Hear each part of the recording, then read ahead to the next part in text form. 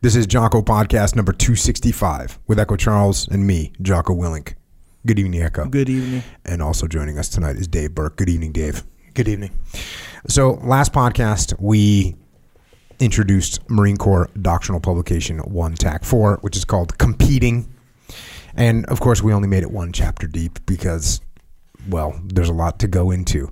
And so we're going to continue on. But first, we're going to take a little tangential trip into my head a little bit. So in reading that manual, and as I talked about this, I started correlating competing with influencing. And you take that one step further, which isn't a very big step. What is influencing? Influencing is leading. That's what you're doing. So one of the main things that I liked about this Marine Corps concept of competing was this idea of this continuum of competition that they present in this book. And it goes from pure peace on one side, just pure peace, and then it starts to move to the right. It goes to economic competition, and then classic diplomacy, and then political warfare, and then there's this gray zone, and then you get into hybrid war, and then you get into the threat of violence, and then you finally cross what they call the violence threshold. And then, so you're using violence, and then even violence has a place that expands on this continuum. It goes from conventional war, and then it keeps going further and further to the right till you get to total war, where one side is using any and all means necessary to completely destroy their enemy. And so with that, I started thinking about the continuum of influence, or the continuum of leadership that we have to use every day to lead and influence people. And it draws some very interesting parallels to the continuum of competition that the Marine Corps talks about. And there's one specific mark in there that really showed a lot of similarities to me. So if we look at this continuum from the beginning, like on the far side, you have someone that you don't care about. You don't care what they're doing. You're not trying to influence them. You don't want them to do anything at all. You just don't care. They're like off the spectrum. I guess they're touching it, but they're not on it yet. So we don't have to worry about them. We don't care what they're doing at all. Now, as soon as you cross that first little threshold, well, now you've got someone that you want to influence. You want them to follow a plan, or you want them to execute an action, or you want them to execute a behavior. So now we're on to the continuum of influence, or the continuum of leadership. So what does it start with? Well, it starts with we're trying to build a relationship with that person. That's where we're going to begin. And what's interesting, what's the best way to start building a relationship with someone? Oh, you let them start to influence you. So as soon as you're saying, oh, hey, hey, I like that. I like what you're doing. And there's that. You've heard of this thing, mirroring. Have you heard this? Yeah. So mirroring is the physical. Oh, if Dave's sitting with his hand on his cheek, then I do the same thing, and it's a little indicator. I'm allowing you to see that you're kind of influencing me, and it's a positive thing. So that's the base thing right there, a physical, actual mimicry of what you're doing, mirroring what you're doing, and that's my first way of showing you that I'm allowing a little influence. So now that's starting to build a good rapport between us. So that's like the lowest level. And then what am I going to do? I'm going to listen to what you have to say. And so I'm starting to build this relationship. And people don't think this way. People miss this, right? People don't understand that when I mirror you and when I listen to you, I'm actually starting to gain influence. People totally miss that all the time. They completely miss that. But that's level one, right? It's an incredibly important level, but it's level whatever, 0.008 or whatever that number is.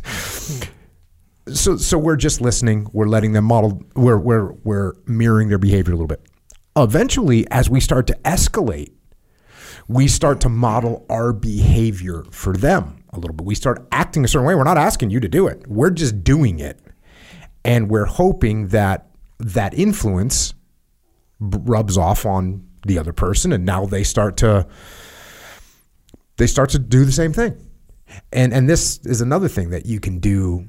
You do it subconsciously, maybe you do it consciously, but people are in a line at a grocery store, and a new line opens up, and if no one sees it, if no one sees it, you can just walk over to that line and then people see it and they kind of model your behavior and you're kind of influencing a bunch of people that you don't even know. But it's just a way of modeling behavior and setting. Well, this is what we hear all the time, right? Set the example. Set a good example. That's a good way to lead, for sure. That's outstanding. Eventually, though, maybe that's not enough, right? Maybe we're trying to influence someone to do something, either follow a plan, adjust their behavior, take a certain action. If we're trying to get someone to do that and they haven't really followed our modeling, now we got to start escalating and going a little bit harder. So what's a little bit harder? Well, asking good questions, asking earnest questions. Oh, hey, Dave, why do you do this like that? And it's just a way, and then listen, so that as Dave explains to me why he's doing something a certain way, maybe it reveals to him, because now he's looking at it from a detached perspective. That's an amazing thing about asking someone a question. When you ask someone a question, it detaches them from what they're doing. That's what makes it such a powerful tool. Because when Dave is just sitting there with his pen and he's fiddling with his pen, he's not even noticing that he's doing it, which he's literally doing right now. But as soon as I say, hey, if I didn't want him to do that, if it was blurring the camera or something, hey, why you keep fiddling with that pen? He has to detach to actually figure out why he's doing it, which is a great thing because we always want people to detach and see things from the outside. So just asking an earnest question is a really good escalation on this continuum that we're going through.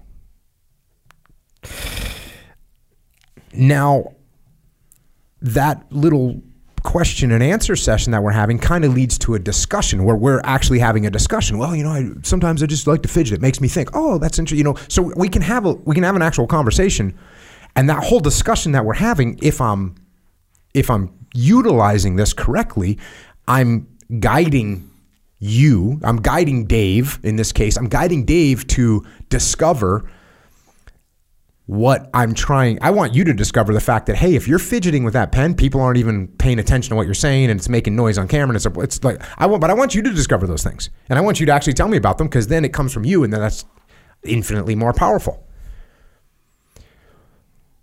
So, but sometimes it doesn't work. And sometimes even though someone detaches, they can't get far enough away from that thing. So where does it go from there? Well, now I'm going to maybe offer an indirect little statement about what's going on. Just a little, do you think it's distracting when you do that? If someone's watching you? I've always found that distracting if someone's talking to me, but they're fidgeting. So now I'm going a little, it's indirect, but it still is, I'm starting to put a little bit more pressure with that statement. And of course, now what am I doing? I'm going to listen to what you have to say. And so where does it escalate from there? Now Dave's still not paying attention to what he's still just sitting there fidgeting with the pen and it's distracting to everyone. It's making noise it's messing up the focus. The camera's all kinds of problems, but Dave doesn't care or whatever. He hasn't seen it yet. So then maybe we escalate a little bit more. And now, it's my metaphor is about to lose a little bit of traction because that's such a minor thing that this next step, to say, hey, why don't we make a pro and con list about fidgeting your pen, right? Mm-hmm. Now, if we were talking about, going into a new market area with a business and you were like, hey, we're going. And I had tried to influence you and I tried to ask you questions about it and I couldn't get you there. Then my next escalation might be, hey, why don't we do a pros and cons on that? I'm still not coming at you. I'm just asking like, hey, why don't we do some pros and cons? That way, once again, what am I doing? You're going to have to detach to do a pros and cons list. That's one of the benefits of doing a pros and cons list is it detaches you, takes some of those emotions away. And now we're sitting here saying, okay, Dave is detached to say, well, these are some positive things. It helps me think. It gives me something to do with my hands. Or let's go to the market area. Hey, here's the positive things about the market area. We don't have any stores there. There seems to be a decent market. Here's the cons. It's high rents in that area, whatever. So now you can start to reveal. Instead of me revealing you, hey, man, the rents over there are ridiculous. Instead of me revealing that to you, which offends you, in general, it offends people, to just tell them anything. It's much better when you tell me. Now all of a sudden it's your idea and this is a beautiful thing. So that's like sort of the next thing. It's another little level of escalation that you could do on this continuum. where I'm moving in that direction. I'm still trying to indirectly influence you. And maybe the next thing I do is offer some kind of a bargain, some kind of a negotiation where I say, hey, maybe now's not the right time to go in that market area. Maybe we look at it next quarter, right? So it's a little negotiation to try and see if I can get you to think a little bit more about it. It's just a negotiation. And look, maybe you go, yeah, because maybe you saw just enough. Maybe it just revealed just enough of the problems that you go, yeah, you know what? Maybe we do, do this. Maybe we went to the next quarter. Yeah, we can do that. And there's another little technique that's going on there too, which is I'm giving you an out, right? Yeah, we'll wait till next. Yeah, that's probably a good idea, right? So you are you start to see some of those issues, but you don't want to concede that your idea was not good. So instead you just concede that we'll just push it off a little bit, but it's still a good idea. So that way your ego remains intact and it's all good. But maybe you didn't catch that. So now we're going to start to brush up against me being just direct with you, which is revealing some shortfalls, like just saying to you, hey, the rents in that area are really high. And by the way, 2 similar businesses went into that market and both of them washed out. And that happened in the last 18 months. Those are real concerns. And even when I do that, so now I'm showing you, like, those are no longer things that you revealed. Those are now things that I'm telling you. So this is a transition. And I'm sure you're tracking this, but this whole thing is interlaced with leadership capital. This whole thing is interlaced. So the other ones, when I allow you to reveal something to me, my leadership capital goes up. When I tell you something, my leadership capital takes a little bit of it. Nothing crazy, but we're not neutral, right? Some of those in the middle might be neutral.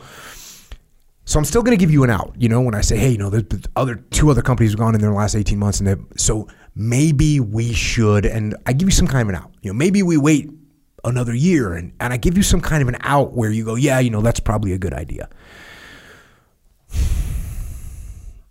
So we still have a possibility that you kind of see what a good move is, and you're kind of on board with what I'm saying, which is what I'm trying to do this whole time. Is I'm trying to influence you, right? Trying to lead you, trying to influence you.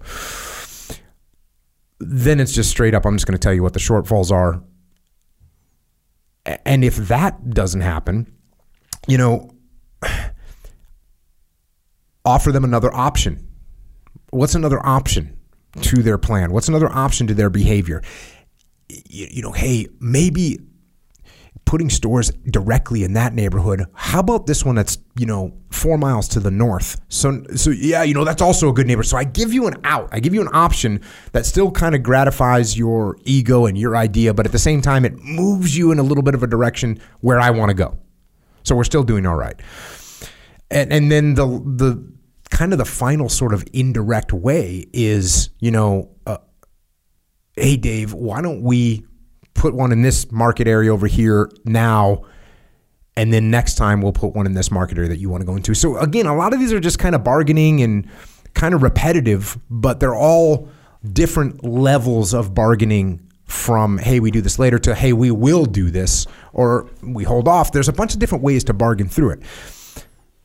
And then eventually, so now you go through these methods, these attempts to discuss something or to influence someone, and every one of these attempts is an indirect attempt. Every one of these attempts is me trying to get you to kind of come on board with what I'm saying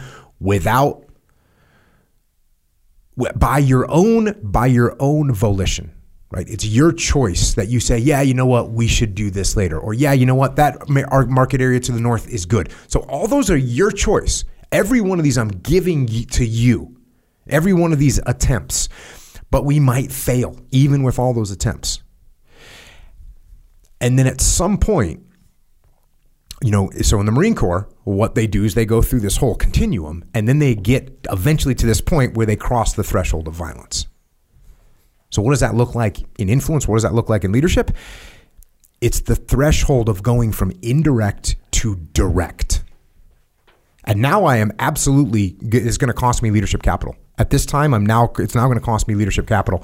Which, hey, look, there's times we have leadership capital in the bank. And if I've been working with Dave for 5 years and we've done a bunch of stuff and it's all gone great and he's risen up through the company and all of a sudden I got to call in some chips and say, hey, man, you know what? We're not doing that. And he goes, got it. You know, that I'm not saying it doesn't cost me something, but I can afford it.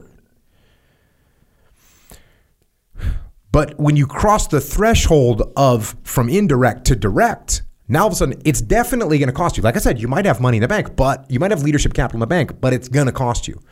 So now is when we're saying, hey, you know what? We cannot go into that market area.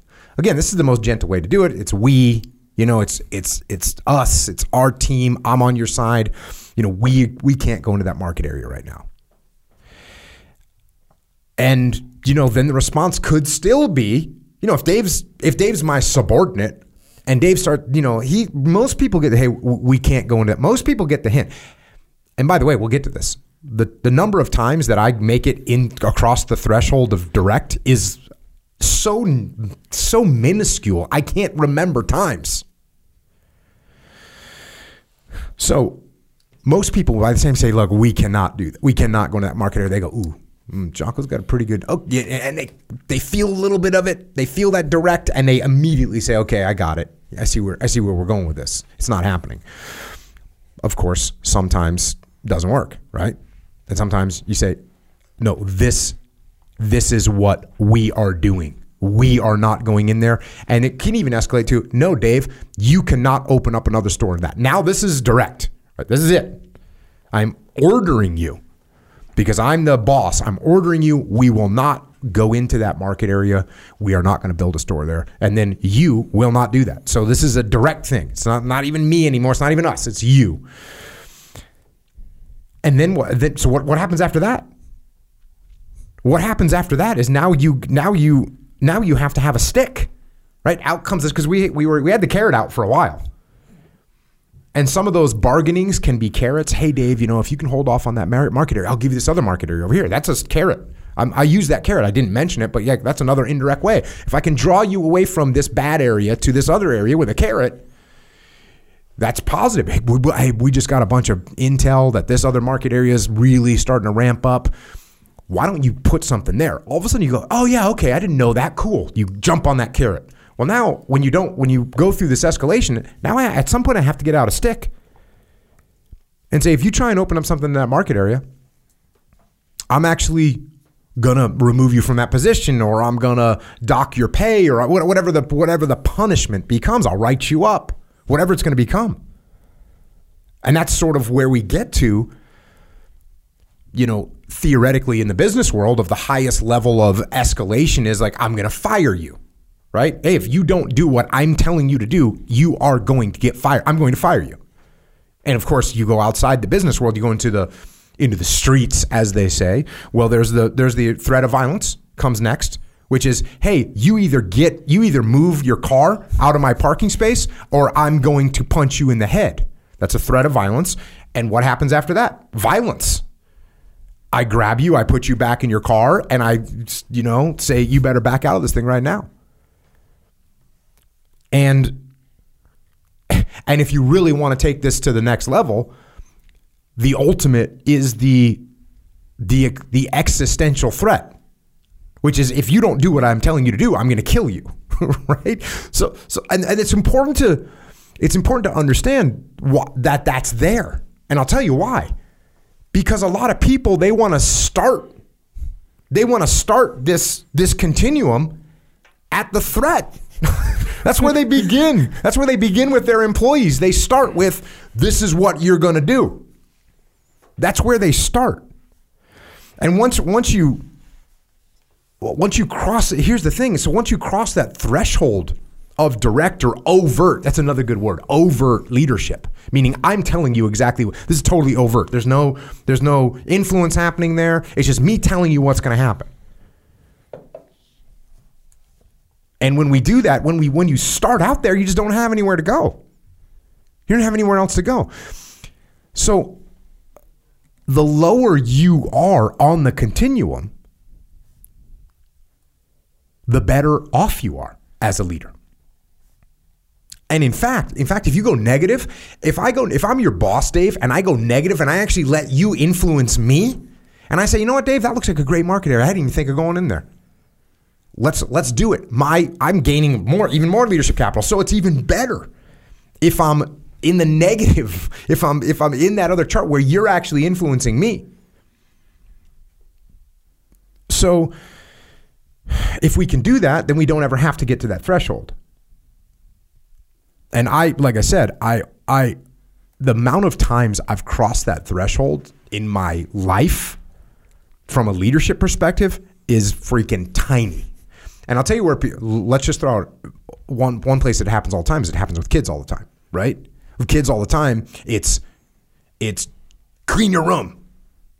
Why? Because I said so. There you go. Yep, you just went right to the, hey, direct, overt, I'm going to order you what to do. Horrible thing to do.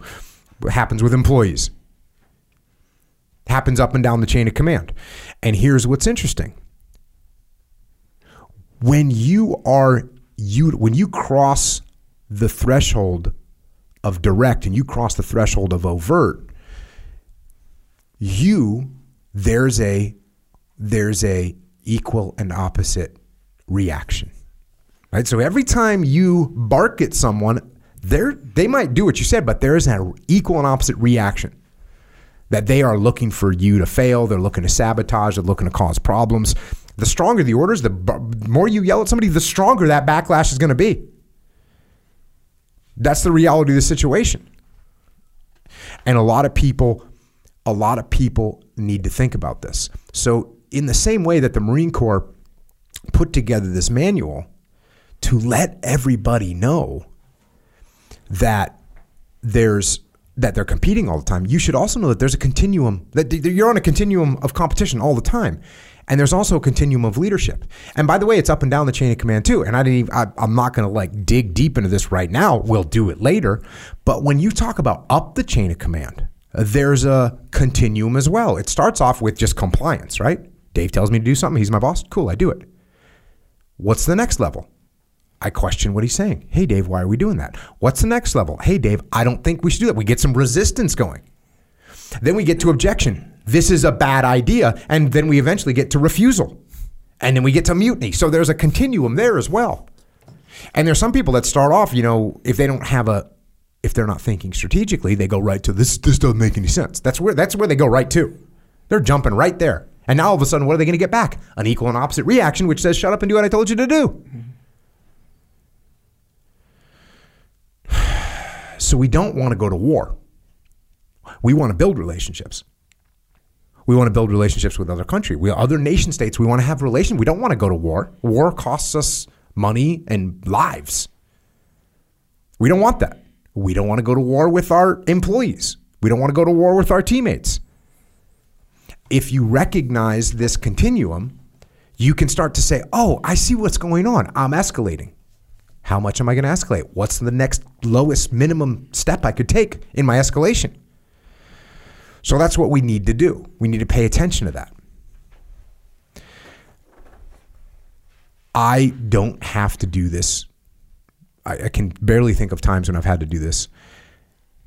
And why? Is because I listen to what other people have to say. I dig in. I don't dig in to my position. I don't think my position is infinitely better than yours. I think probably if you and I both want to kill bad guys and win the war, our ideas are going to be pretty close. I think if we both want to take care of our clients and make profit, our ideas are going to be pretty close. They're going to be pretty close. Close enough that I can be fairly agreeable with whatever it is someone else wants to do. But it's a continuum that we have to pay attention to. Just like competing.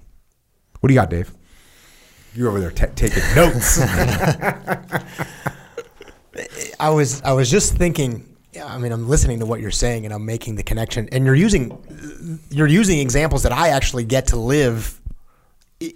I lived in the military, but I get to live that now too because I have relationships with the clients we work with. I have relationships inside of Echelon Front. I have relationships in different ways, even with you. And there are times that you and I are working together. There are times that you're helping me almost in a support role with a client, and there's times that you're the CEO of the company and I'm running one of the departments.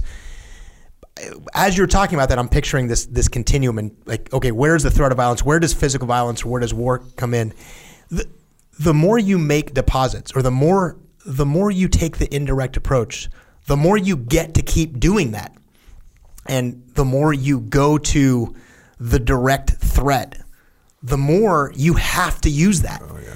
And just the idea of the recognition is that, and I'm just thinking of those terms of the more indirect you are, the more leadership deposits I make, the more that's the technique I get to use.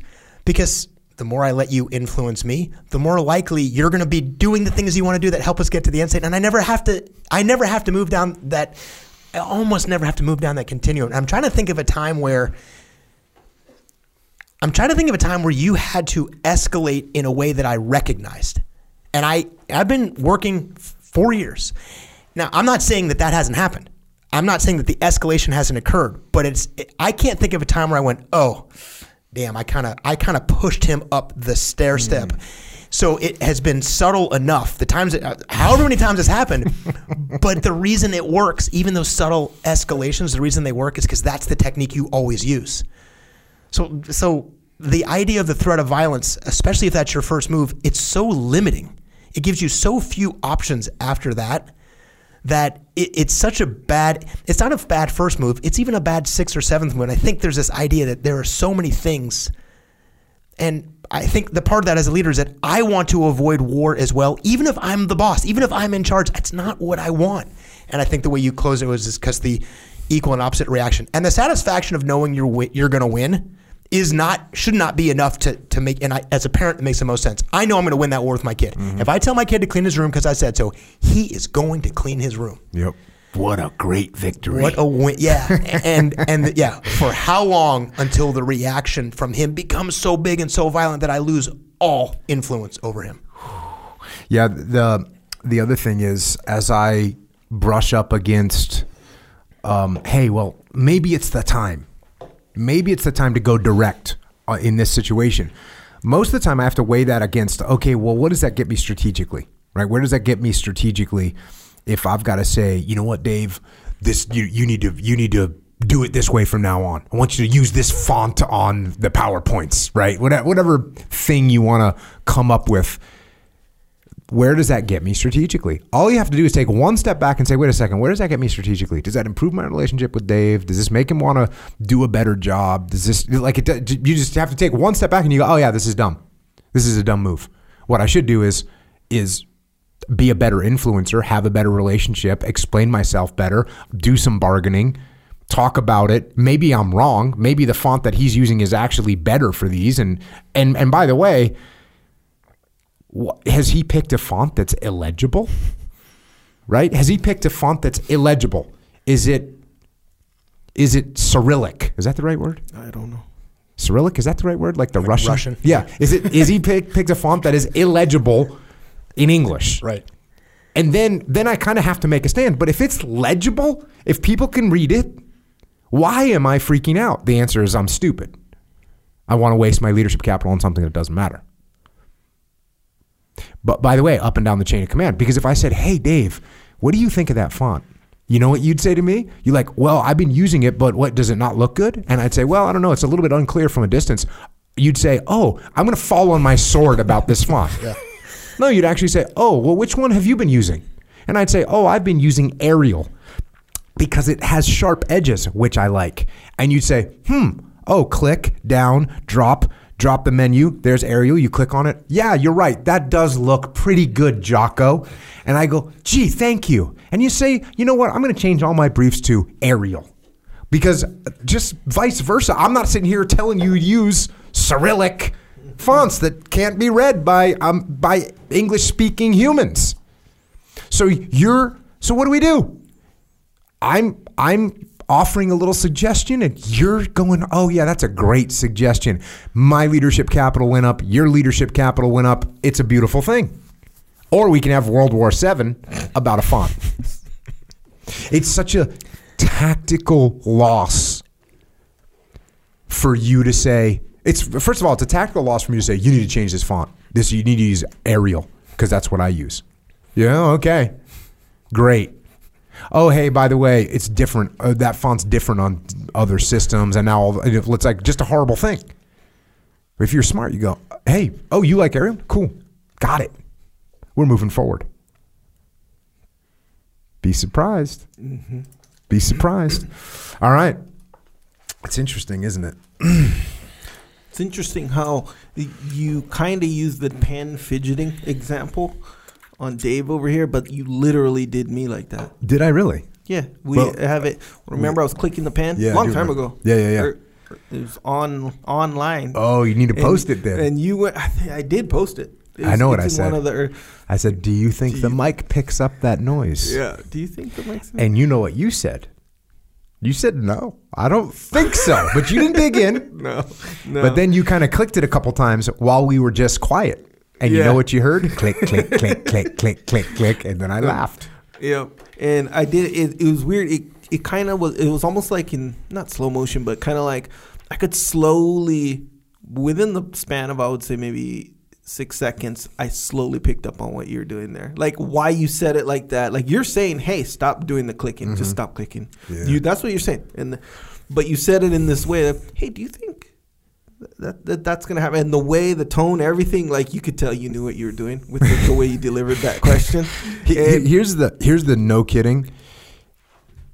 The no kidding, when I asked you that question, I was earnestly asking that question. Like, do you think that's going to show up? Now, it's an earnest question. Do you think that clicking is going to show up on this podcast? Yeah. It's an earnest question. I probably had a pretty good suspicion because I can freaking hear it through my headphones for 15 minutes. Click, click, click, click, click. But you got to detach from those emotions. And you got to ask an earnest question. Because maybe if it's not going to show up, why am I worried about it? Yeah.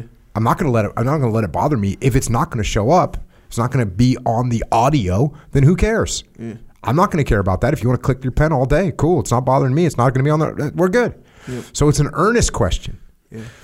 But I mean, it's we did know the answer. Yeah. Kind of, because we can hear it. You know, it's kind of interesting, we'll say, because I did kind of say no, I don't think so, or I forget exactly what I said. We have to get the replay. Yeah, but I feel like if I remember correctly, I was kind of, at the very least, implied that like no, it's all good, almost.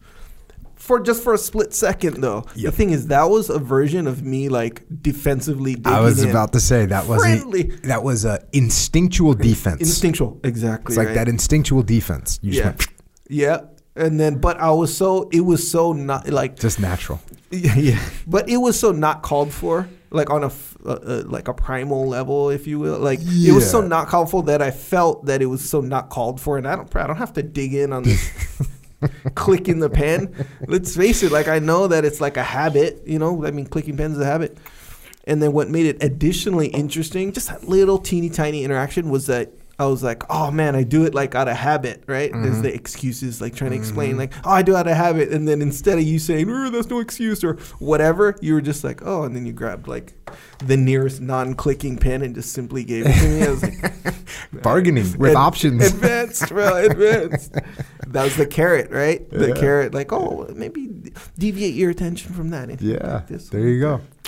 Affect it. The things that fall into the category of indirect and direct, like the techniques you can use can actually, I was thinking about that conversation, can actually change.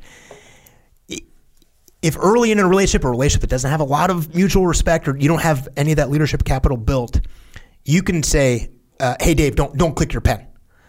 And I'd be like, okay, I'd probably comply, but in my mind I'm like, dude, what's the deal? And I might have that natural, that little reaction, that little ego hit, and then that little resistance, or even maybe a little resentment, whatever it is. And this is a small example, but it would fit in the category of direct. I don't naturally like that. But over time, if you've actually done the things you were just talking about and you've built enough capital, what falls as indirect or influence, that actually can expand. You can say to me right now, hey, don't click that pen. And I'm going to have no reaction to it. Because I'm going to think, oh, he's only telling me that for my own benefit, for the benefit of the like. I'm not going to have that reaction. So that what appears to be a direct, like you're saying something directly to me, I don't even register that as a direct thing. That actually fits in the category of, at a minimum, there's no withdrawal there. So even the things that you do, as little as they are, the options for indirect leadership actually can grow things that would normally be outside there, where I would have some sort of problem with you saying that. We're at, I think, muster 3, and you go, hey, when you're doing Q&A, you say, I think you said something like, you say in between, don't do that anymore. And the way you said it didn't bother me at all. But it could be that if you have that conversation with somebody and you don't have any leadership capital built up, they might not like that. So you being able to say that to me is a function of the trust that we have, the influence that we've shared, and the amount of leadership capital you have that you can actually kind of be direct, and it doesn't bother me that it would, in a way that it would, had just come in, day one, be like, I don't like the way you talk, do it differently. And I'm not going to like that, no matter who I am. So even what you can do, what you can get away with in a sense of what is still a leadership capital deposit, that will grow as well. Yeah, that's why it's all interlaced with leadership capital. Because if you start off day one by saying, I don't like the way you talk, that's you just went into a deficit immediately. Yeah. And now you got to dig your way out of that. That's why it's totally interlaced with leadership capital, because the more leadership capital you have, the more when you need to. Now, if I said, hey, Dave, you're saying, when you talk, and hey, Dave, this answer was bad, and hey, Dave, the way you presented this, your slides were they didn't look good, and I just started, everything was negative. Well, I'm eventually going to run out of leadership capital. I'm going to start going in a bad way. And your attitude is, all Jocko does is just tell me what I do wrong. And I guess I can't do anything right. And I guess I just don't even need to be here. And I need to go look for another job. It just because I've expended all my leadership capital. So it's completely intertwined with leadership capital. Completely intertwined with leadership capital. But just like people, I said this on EF Online the other day. People usually think they have more leadership capital than they do. They usually think they're just rolling deep in leadership capital. In their own little heads, they think, of course. So I always kind of treat every situation as if, okay, I'm lean. I'm running lean. It's gonna be a lean Christmas, as my parents used to tell me. Gonna be a lean Christmas. So I always think I don't have leadership capital to spare, because also, what if I really need leadership capital tomorrow? What if tomorrow I go, hey, Dave, I know it's your anniversary, your 10-year anniversary, or your 20-year anniversary or whatever, and I know that you're supposed to go to the mountains with your wife for 3 days, and we just had a client call, and you now have to go to Oklahoma to talk to them. And I might have to do that tomorrow. And that's the way it is. So am I really, where do I want that account? Right? I want that account to be as built up as I possibly can. So that means I'm not going to waste leadership capital on little things that don't matter. Not going to happen. Yeah. That's why the default, no matter where you are, should almost always be on that side of the default should be on that side of the spectrum. Yeah. And it's weird too, because you have the threshold of violence. You have the on the continuum, on the war continuum, on the competing continuum, there's a threshold of violence. There's actual real violence with influencing people. Like, you have to admit that you can push people around and you can smack them and you can beat them up. Like, there's a threshold of violence on the influence continuum. Before that, there's a one between direct and indirect. So you cross that one, which is a huge one. That's like the big one. Yeah. Now, of course, I guess the threshold of violence is a big one too on influence, because now you're getting charged with assault or murder. Yeah. Or murder, depending on what level of violence you took it to. So it's important to think about these things. And with that, we're gonna jump into this whole thing, man. I mean, I just have just been thinking about this nonstop. Which is pretty normal for me to think about these things nonstop. So, competing. We're U.S. Marine Corps, brand new manual, 1 TAC 4. It's called Competing. Last time we covered Chapter 1. This time we're covering Chapter 2. Chapter 2 is called The Theory of Competition. And it says, competition as an active policy. As states engage in competition or try to shape the competitions ongoing among the range of state and non-state actors involved in areas of interest to states, they develop policies to frame, order, and apply resources to this activity. Marines need to understand policy, how it's developed, and how it relates to ongoing competition. My little note here just says, what are you doing?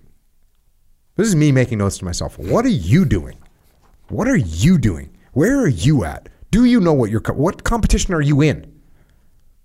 I had it was a pretty early podcast. I don't know which one, but when I started talking about what game are you playing, and you can be playing the wrong game with your life. And if you're looking up and you're like, man, I'm doing everything I can, but I'm not putting any points on the board. Well, if you're playing soccer, you might not be putting any points on the board because there's only one goal a game or 3. Maybe you should be playing basketball where you can score 48 points a game. Sure. So with this competition, what are you competing in? And who are you competing against? It goes on. Marines are frequently asked to provide input to policymakers as they deliberate. Understanding the larger context around policy decisions helps Marines determine the broader intent behind specific decisions, which in turn helps us make sound supporting plans. What does that mean? Everyone should know why they're doing what they're doing. Like war, Marines should think of competition as serving policy.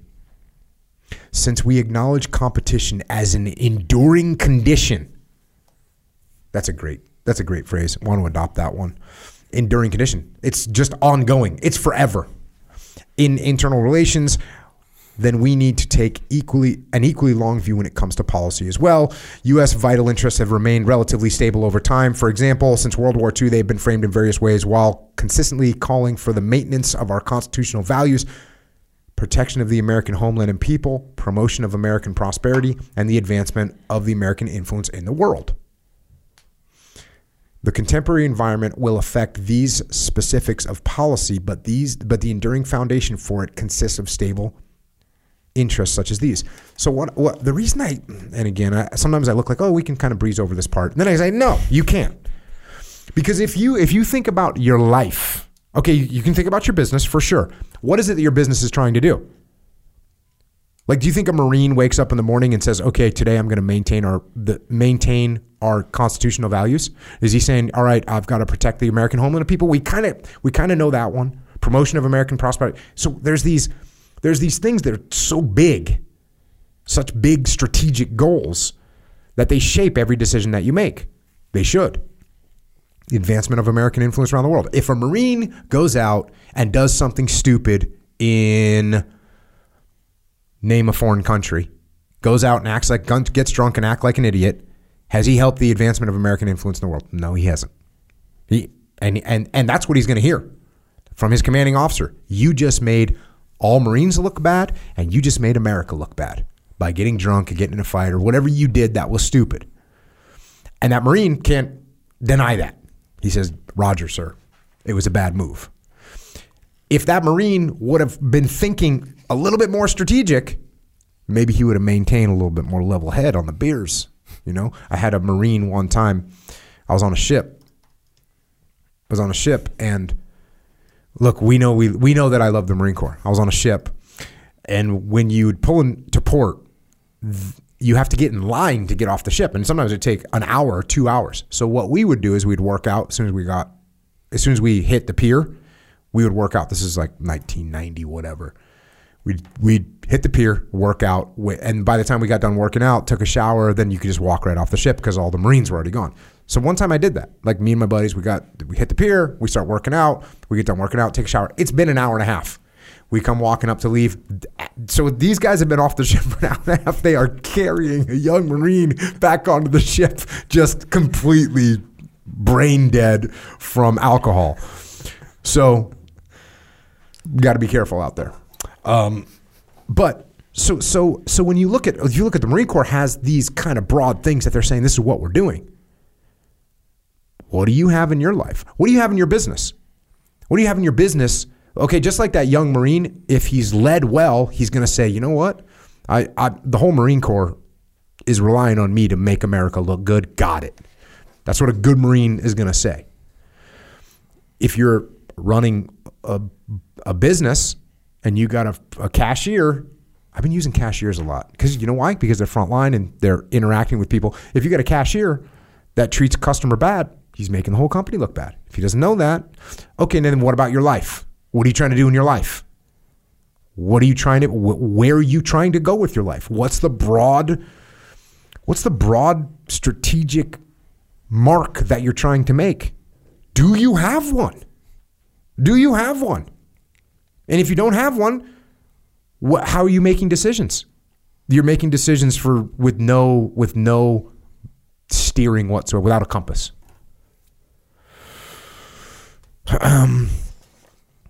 So these are enduring interests. Enduring interests provide Marines a potential source of competitive advantage. Adhering to our values, when done as part of a comprehensive strategy, can serve to attract others and work in harmony with what Marines learned from an early age. Values such as freedom of expression and press freedom can help frustrate the plans of some competitors. Positive sum interests such as increasing American prosperity also help attract allies and partners. This is especially true when we can show how our interests align with theirs. Isn't that interesting? If we can work together, we're going to be better off. We're stronger together. We're stronger together than we are fighting each other. Domestic politics affects the policy decisions of almost all competitors and the resulting character of nearly all competitions. Everything you do impacts the competitors and the competition itself. As mentioned in Chapter 1, there are often multiple centers of power in each nation, and the struggle amongst them often creates ambiguity in the minds of outside observers. These struggles affect internal politics and often drive or limit current policy choices. This is true in the United States, for example, when we see the deliberations on national policy among three co-equal branches of the government. In other, less open societies, domestic considerations have major impact on policy, even though these considerations are often harder for outsiders to understand. This happens in businesses a lot. You got some people with different ideas of how we're going to get where we're going. Sometimes, unfortunately, they even disagree on where they're going, which is bad.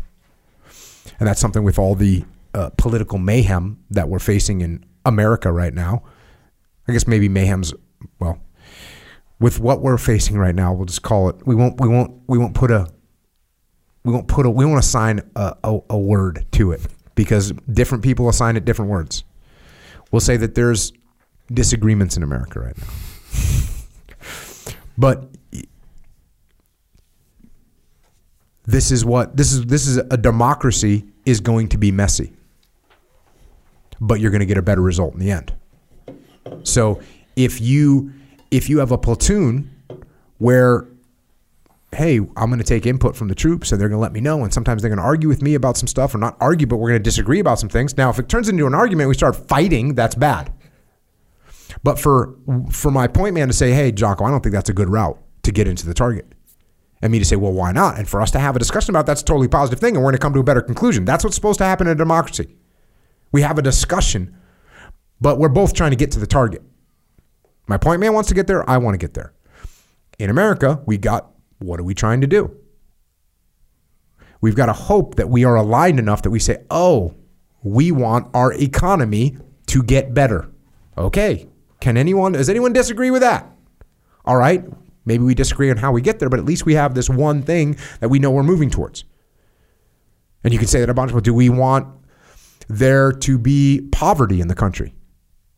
Is there anyone that says, yeah, what I really think we need in America is more poverty? No one's saying that. There's not one person that's saying we need more poverty in America. So no matter who you are, you're saying, yep, you know what? We don't want poverty. We want less poverty. Great. Now, you might think we get there one way. Someone else thinks you get there another way. Okay, let's figure out what those things are, and then we can discuss how we get there. But it's okay if we disagree, because we're just trying to find the best solution.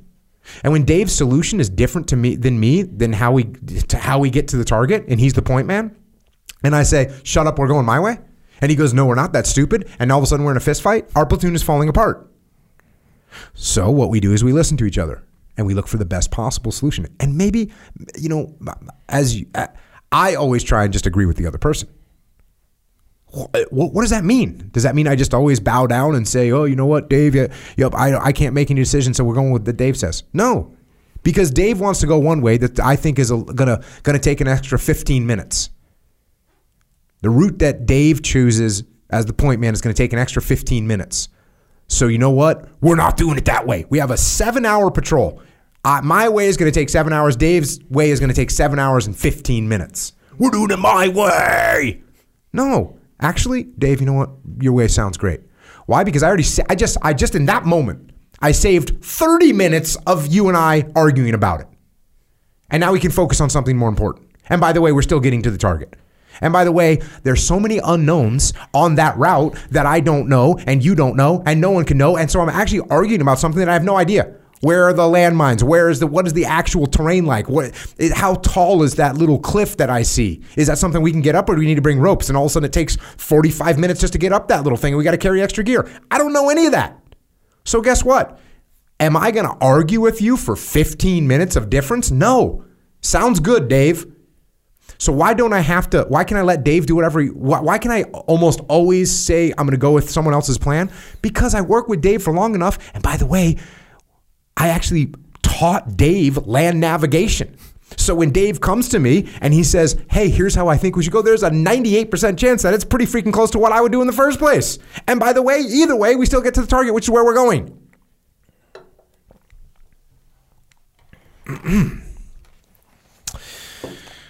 Back to the book.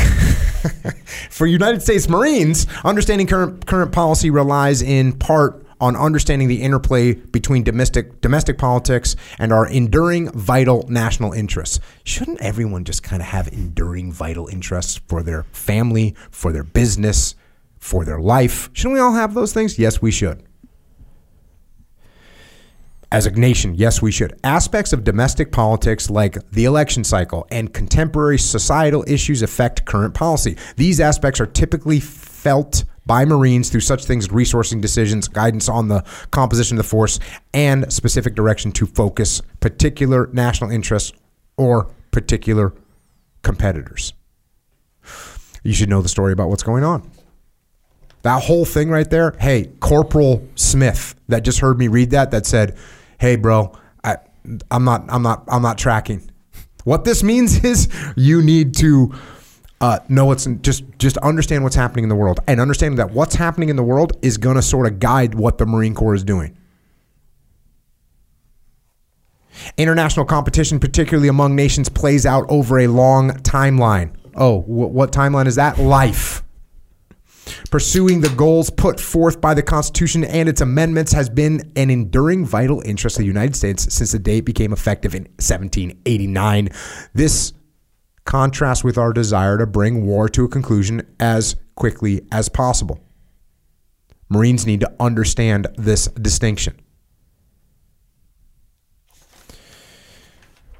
Competitive advantage. Advantages is relative to a competitor when one actor is able to do something better than its rival or rivals. Check. We get that. What's that? Corporal? Terminal Lance. That's we should be using Terminal Lance. That guy's legit. Terminal Lance he's a cartoon, and it's actually a whole book too. Terminal Lance props. A business enjoys, it's interesting, here we go back to business. A business enjoys competitive advantage when it can sell a product at a lower price than other businesses, assuming other factors like quality stay the same. Nations also have relative competitive advantages, also referred to as comparative advantages. Historically, the innovative culture in the United States helped bring it new goods and services to the international marketplace faster than others. The cost of labor in some countries is lower than in others, which makes them more attractive for labor-intensive manufacturing businesses. It follows then that we must understand our potential rivals if we are to develop and maintain a competitive advantage against them. G. We must understand our potential rivals. Sun Tzu, Art of War. Know who you're fighting. The United States has many competitive advantages. Oh, by the way, obviously, this is something that we're doing all the time at Origin. Right? We're competing against nations that make the same basic product that we make, but they're doing it with slave labor, or they're doing it with someone that's getting paid, in horrible working conditions. And so we've had to find ways, and we continue to find ways that we can compete with them. And not only are we competitive, we're better because our product ends up better. And because we're here, now you get into shipping. And what does it cost to ship things from overseas? What does that do to the whole picture? So we're figuring out, and we have figured out how we have a competitive advantage, even though we take care of our workers, which we actually also feel is a competitive advantage. Taking care of your people is a competitive advantage because now your people care about the product that they're making. They want to do a good job. Not slaving in a sweatshop. Instead of looking at slave labor as an advantage, I look at it as a disadvantage. We've got the advantage because we have a better workforce who care about the company. The United States has many competitive advantages in international competition. The world's largest economy and an international financial system that uses the dollar to make transactions are strong economic advantages. Yes, the enduring U.S. interest in freedom of navigation on the seas attracts many partners because free navigation reduces the overall cost of trading between nations. The U.S. higher education system attracts students from all over the world. The list goes on. But these illustrations show that we should look for a nation's competitive advantages among its enduring qualities, such as values, interests, and culture. And this is what you need to do. So how does this tie into everybody? What about your business? What about your business? How do you have the culture and do you have the values inside your business that are actually competitive advantages? Do you have that? If you don't have that, if you don't have values, if you don't have a culture that's a competitive advantage, you're wrong. The competitive advantages in the military component of DIME are naturally of great interest to Marines. Since World War II, the United States made the use of several military advantages, such as the joint forces' ability to project and sustain power globally, its skill at operating across domains, and its expertise in precision targeting and strike. The U.S. military's principled professionalism can also present distinct advantages. For example, when it's properly contrasted with competitors seeking to extend authoritarian government without regard for rule of law or protection of civilians. So that's a huge advantage that we have, is that we have military professionals. And that's what they do. And it's also an advantage, as far as I'm concerned, that we have reservists that come and serve in Iraq, come and serve in Afghanistan, that go for the weekend and see how the military is doing and take their civilian expertise into the reserve unit or the National Guard unit for the weekend. We have both those. And there's advantages to both of those. Talking about that, I think it was the Guadalcanal recent podcast. We're talking about how some of the reservists were the people that said, hey, that's a dumb idea. We don't want to do that.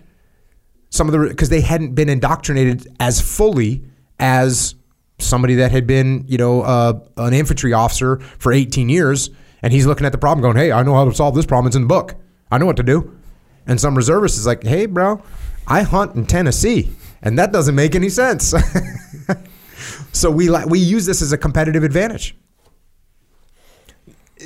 I'm just thinking this whole time about the connection between these military examples, and I'm going through my head things that I remember as a Marine and how closely connected they are to just everybody's life in both business and in life. Just the connections to your family you have long-range plans for your family. You have these strategic long-range plans for your family. This is really no different than I think they call the enduring values of the country that you need to keep in mind that might actually change or influence the smaller things that you do.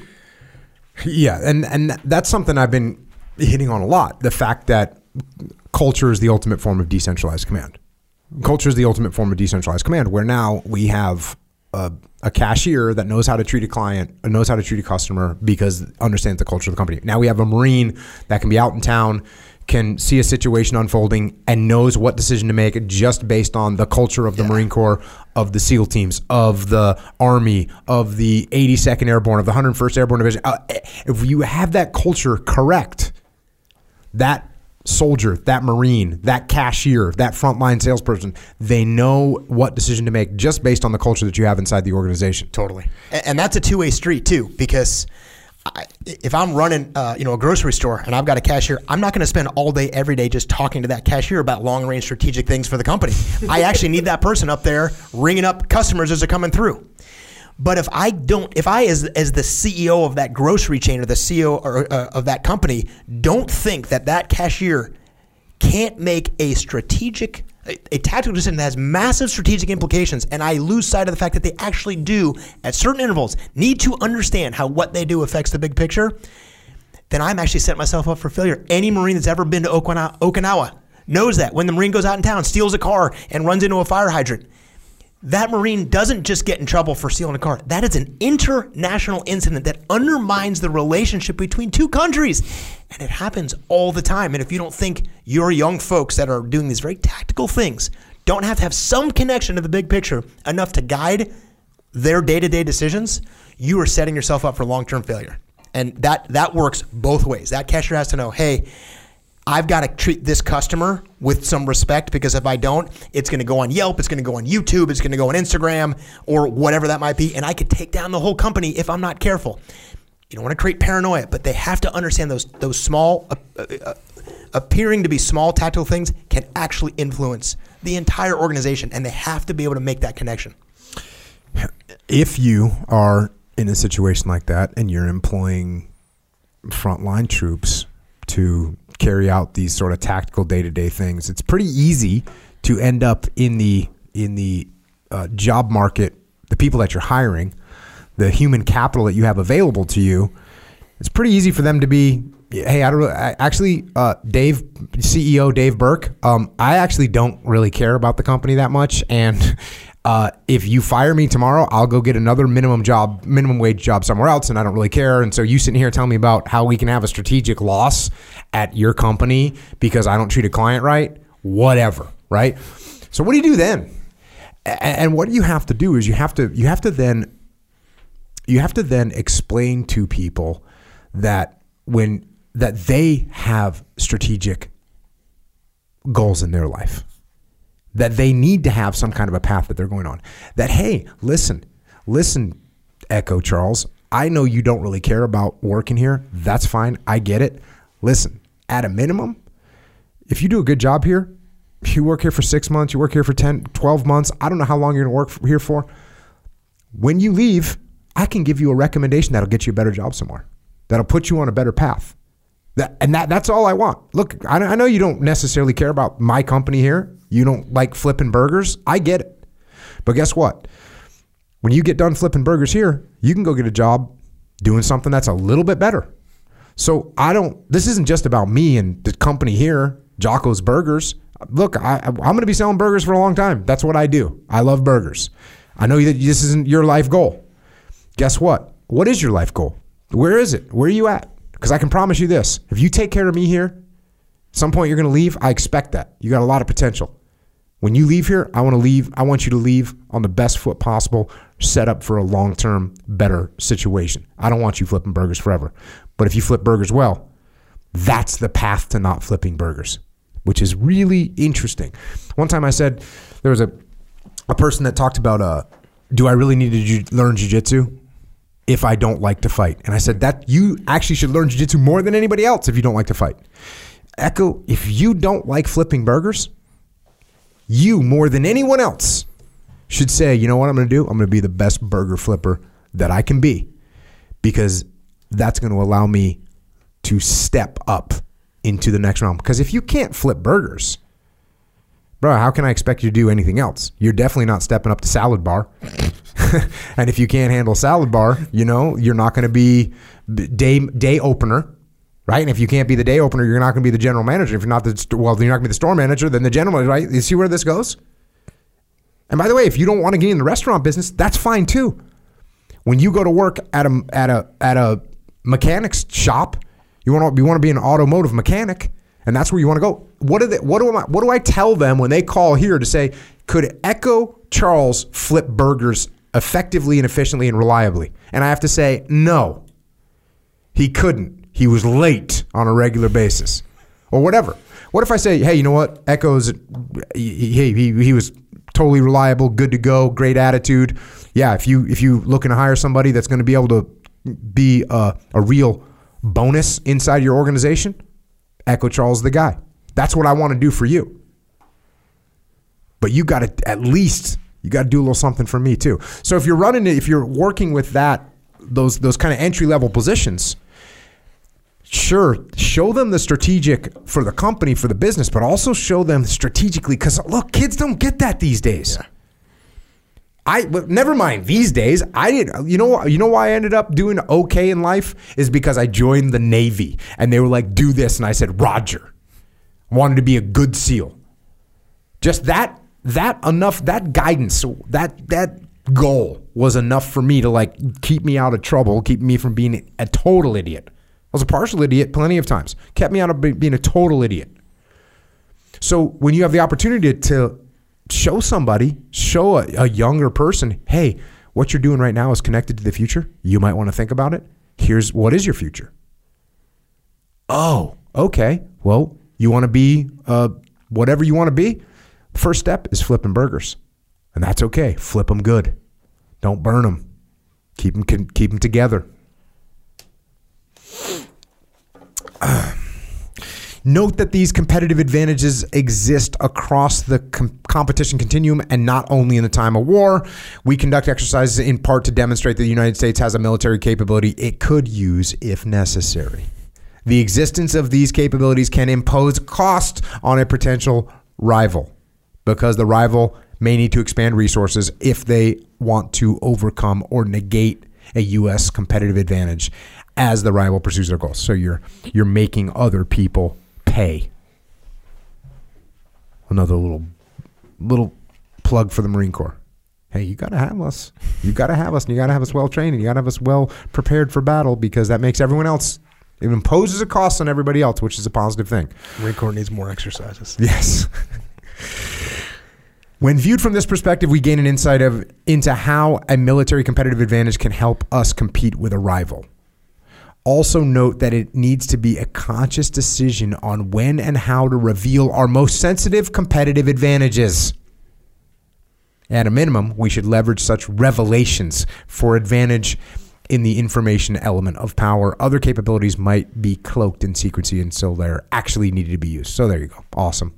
Right? Don't just reveal the special move that you have to kick someone's ass. Yeah, man. We're celebrating, I think, at least I am. This is the anniversary of the kickoff of Desert Storm. I think it was, when recording, it's called January 17th, 1991. That was the kickoff of Desert Storm. And, I was kind of a kid wanting to be a pilot. And that was the big reveal for us on that one that people don't understand is the stealth fighter. And all of a sudden, there's this big AAA and anti-aircraft system, and it's going to be the most robust air defense system ever. And night zero, in Iraq, and all of a sudden things just start blowing up in Baghdad, and nobody has any idea why. They're just sitting there watching things blow up. There's nothing on radar. There's nothing out there as far as they know, except they can hear airplanes flying overhead because the jet engines are making sound, and then things are just blowing up. And we're basically told the world, oh, by the way, we hated to have to do this, but if you're wondering, this is what we can do. You might want to, and that's 30 years ago. Our competitors are just now. I think the amount of time and money invested in them trying to build stealth technology, which has been a huge race and a big competition. We showed that to the world on day zero of the war. And as a pilot, obviously, we think about that too, as the competitive advantage makes other people go, well, maybe it's just not worth going to war with them. Maybe this just isn't worth it. Maybe this investment we're making is not worth it because the outcome, they can do things we didn't even know exist. So the revelation of that, when carefully placed and timed well, can be a huge advantage. Yeah, not to mention they had no time to adapt to it, because if we would have told them, they would have figured out some methodology, or at least attempted to figure out a more accurate radar or some kind of a defense system that could spot these aircraft overhead. Yeah, that's a great example of how you do it. It happens in jiu-jitsu too. Like if you have that move that you're pretty good at and you go for it, it's not a surprise anymore. I'm not saying you're not going to get it, but it's not a surprise. And now the person's expecting it to come. So if you're going to do it, you might want to hang on to it just for, a little bit deeper into that role. Let that person be breathing hard. Let the O2 start to lack.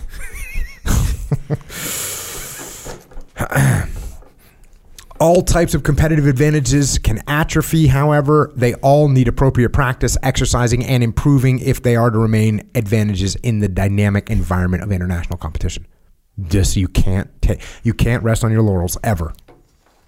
You can't rest on your laurels ever. Competitors as systems. Competitors are complex adaptive systems. Again,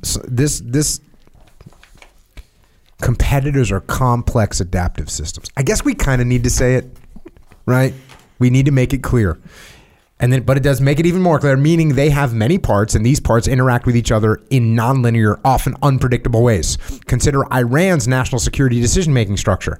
To some outside observers, it may appear to function as a strictly hierarchical organization with all important decisions being made by the supreme leader and president at the top of the pyramid. However, the real story is much more complex. Much of the supreme leader's authority comes from informal relationships he has with top commanders in the national security infrastructure and through the presence of his clerical representatives in military organizations.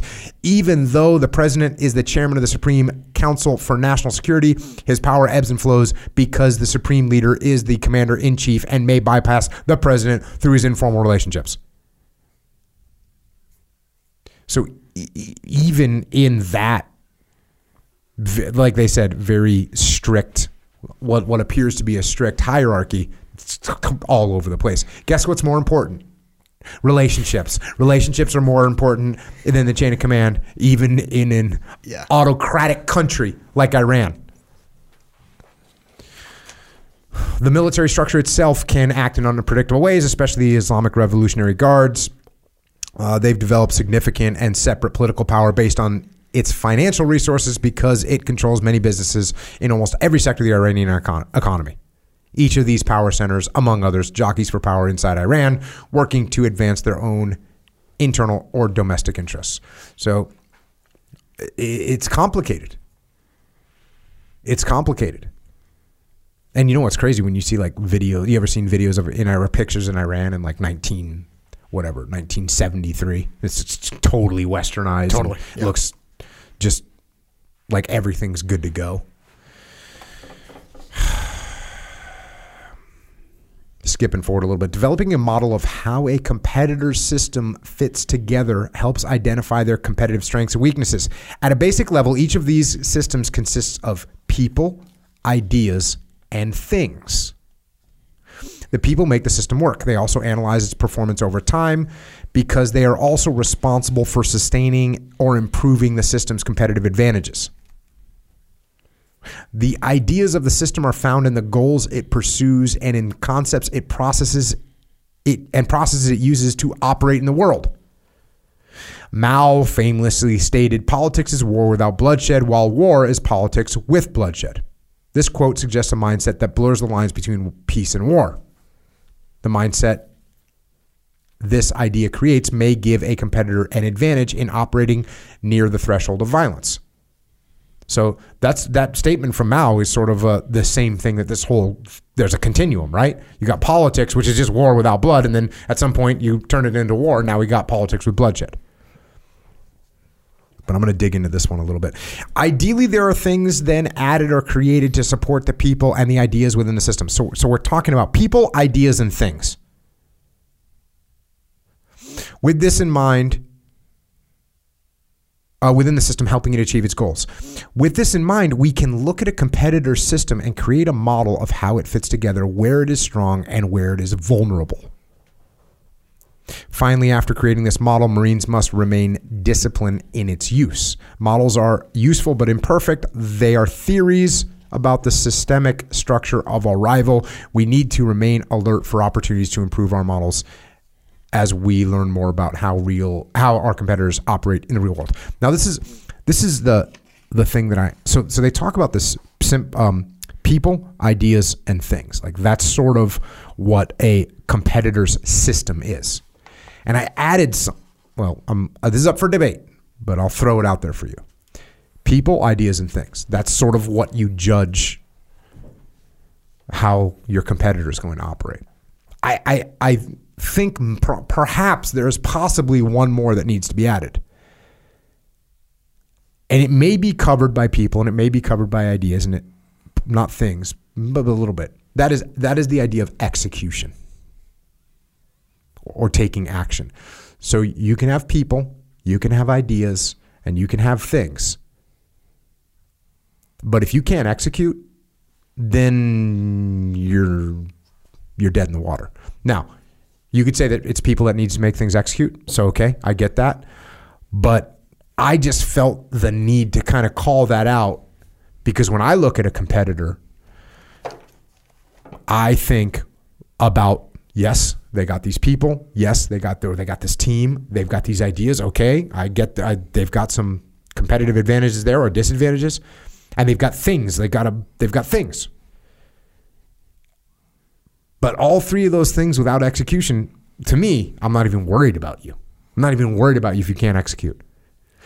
So, I don't know. Am I reaching to? Am I not giving enough credit to people? Possibly. Yeah, I mean, I guess that you could dig into deeper on what they mean by that. But when you said it, the first thing that went into my mind works in the opposite direction too. Is that, hey, they might not have the most well-trained people. And maybe their tools are kind of outdated and their systems aren't so great because they're antiquated and maybe they don't have big budgets. But if these people have been executing, and what brought me to is how many times you've said on this podcast is who we were fighting in Iraq, who we were fighting against Al-Qaeda. Their things were garbage on paper compared to ours. Garbage. They were rusty. They were old. And there are people, and I don't mean it like they're people like something wrong with their people, but they didn't have the training we had. They didn't have the resources they had. Their people weren't invested in the way that we invested in our people. But you know what they had been doing? They'd been executing for a really long time. So that piece, and maybe somebody could say, well, that's what people is, and we might be missing that. But I'm thinking of people like, I know what American Marines and soldiers, I know what those people are. And it's really easy to look across and go, those people, and just dismiss what they are. But those people had been executing, and they were really good as a result, and it offset where we thought we had this big advantage. Look at our gear. Look at our training. On paper, it should have been a one-sided affair if you measured it with those two things. And what they weren't measuring was the value of I think what you're saying is the execution. Yeah, and even what you just said, like if you take a group of Marines or you take a group of soldiers and they have training and it's all good, but if they don't execute, and you could say, well, a Marine is going to execute. We know that's actually not true. It's a good ideal. We could say a soldier with a platoon leader is going to execute.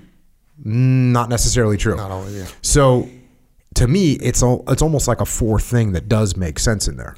Yeah, I actually thought that the third one was going to be the execution. People, things, and people, ideas, and execution. Yeah, so it's almost like, in listening to you guys, and you said a good thing. You said, Dave, you said on paper, because like that's kind of really what that whole thing kind of seems like it is. Because okay, so you got people, ideas, and things, but people and ideas it's almost like people is what you can do, and then execution is what you will do.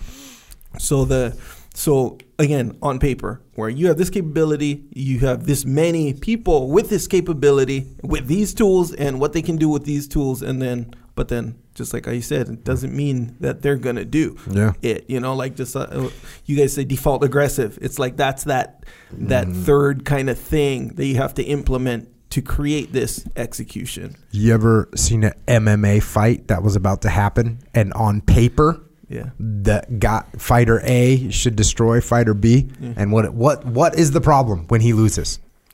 The problem is he doesn't execute. Yeah, the good, and not to go too deep into the MMA thing. So remember, Cowboy Cerrone and Conor McGregor, right? So like Cerrone is an executor guy. He executes. But then Conor is like a cerebral guy. Like he'll play up stuff before the fight as well to kind of create that third man in the ring. And that third man in the ring in this case was to get in the way of execution. And there's like a video on it that theorizes this, where Conor McGregor was usually he's talking trash to the guy, telling him basically how much like junker of a fighter than he is or whatever. But it was the opposite this time. It was like he was saying, "Oh man, I respect him," and it was friendly. It was really friendly actually.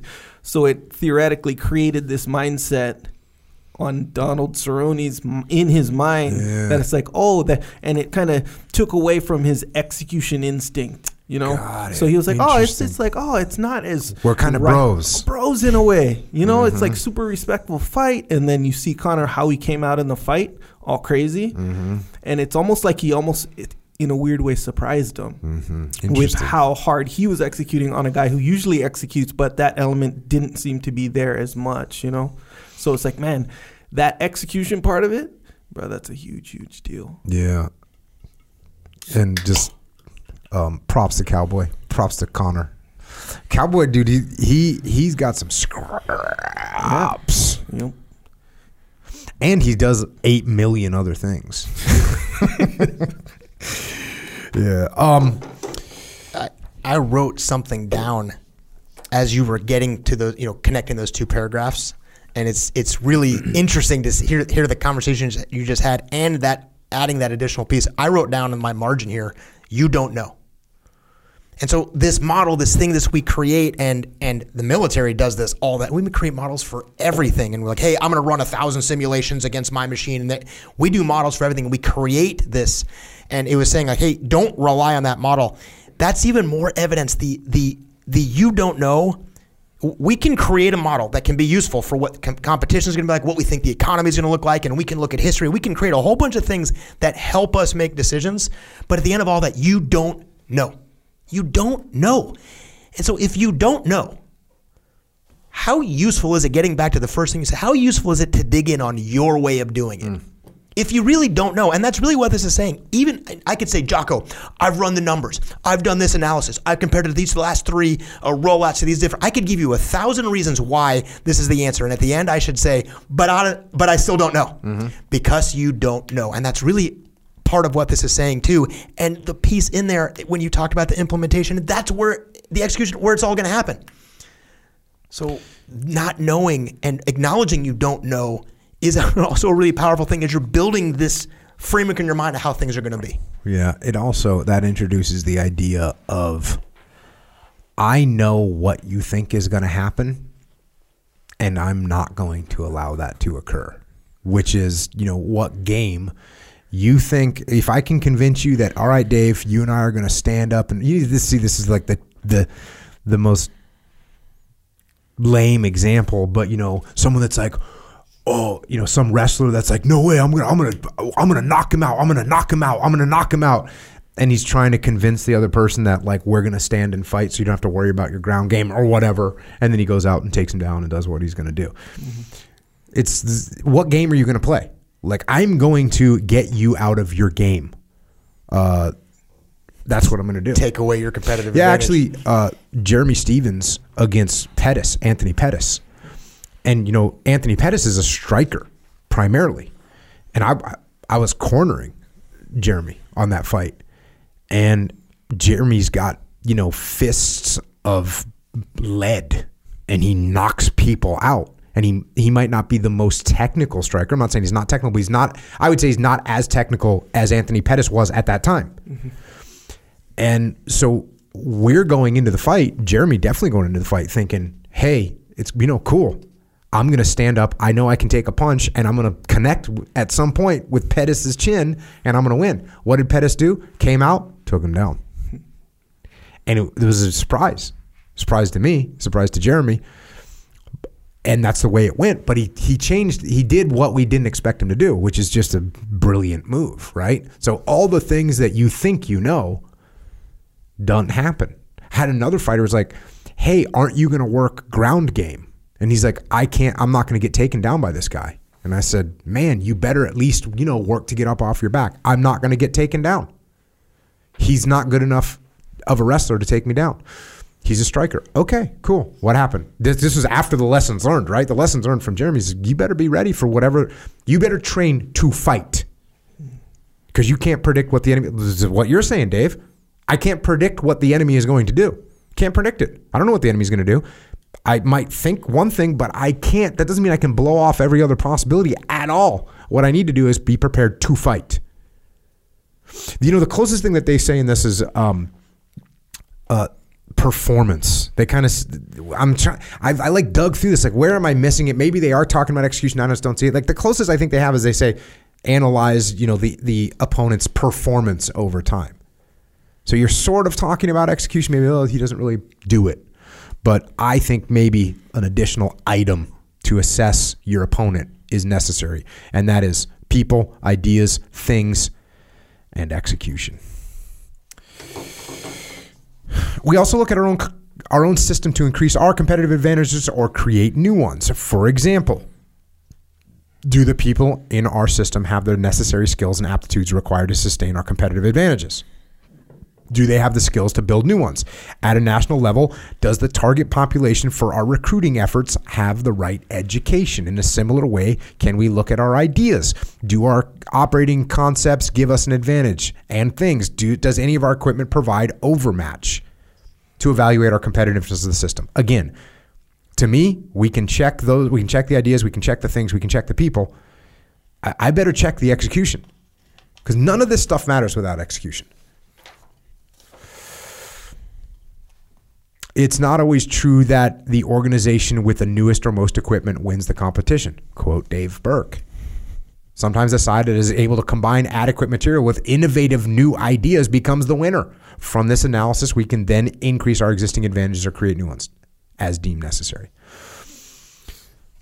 Means in competition. As similarly described in war fighting, the highest level of competition involves the use of all the elements of power. Marines are primarily concerned with the military aspects of competition, but we must not consider it in isolation from the other elements of national power. War fighting states, quote, the use of military force may take any number of forms, from the mere deployment of forces as a demonstration of resolve to the enforcement of a negotiated truce to general warfare with sophisticated weaponry. End quote. Here we see the alignment between our warfighting and competition doctrines start to emerge. So the whole point of this thing. In war, we impose our will on our adversary. Their cooperation is not required. Going back into influence and leadership, right? In competition, we make use of military force to attract or coerce. When using attraction, we use incentives. Talking earlier about the carrot. We use incentives to induce a rival or other political actor to adopt a position favorable to us or otherwise allow us to reach our goals. And you know what? Sometimes when I'm talking about leadership, I talk about efficiency. And sometimes people think the most efficient thing for me to do is say, Dave, you need to use this route to get to the target. And people think that's the most efficient. Hey, and it's really hard to see past that. Yeah. Because clearly, if I have to say, you know, hey, Dave, well, how do you want to do it? And we have to have a discussion about it. It takes us another 7 minutes before I finally comply with actually what you want to do. And that seems a lot less efficient. Yeah. But the efficiency comes out tenfold in the field and in the execution. Let's think about the execution. It's because as a leader, you have to recognize that what you're doing is not getting to point A to point B in this patrol. That's not what the actual goal is. That might be this little mission or this little tactic, but what you're trying to do is create a leader that at some point can go fight a war for you independently without you being there in a way that reinforces it. So it's this recognition that's not even what you're trying to do. Mm-hmm.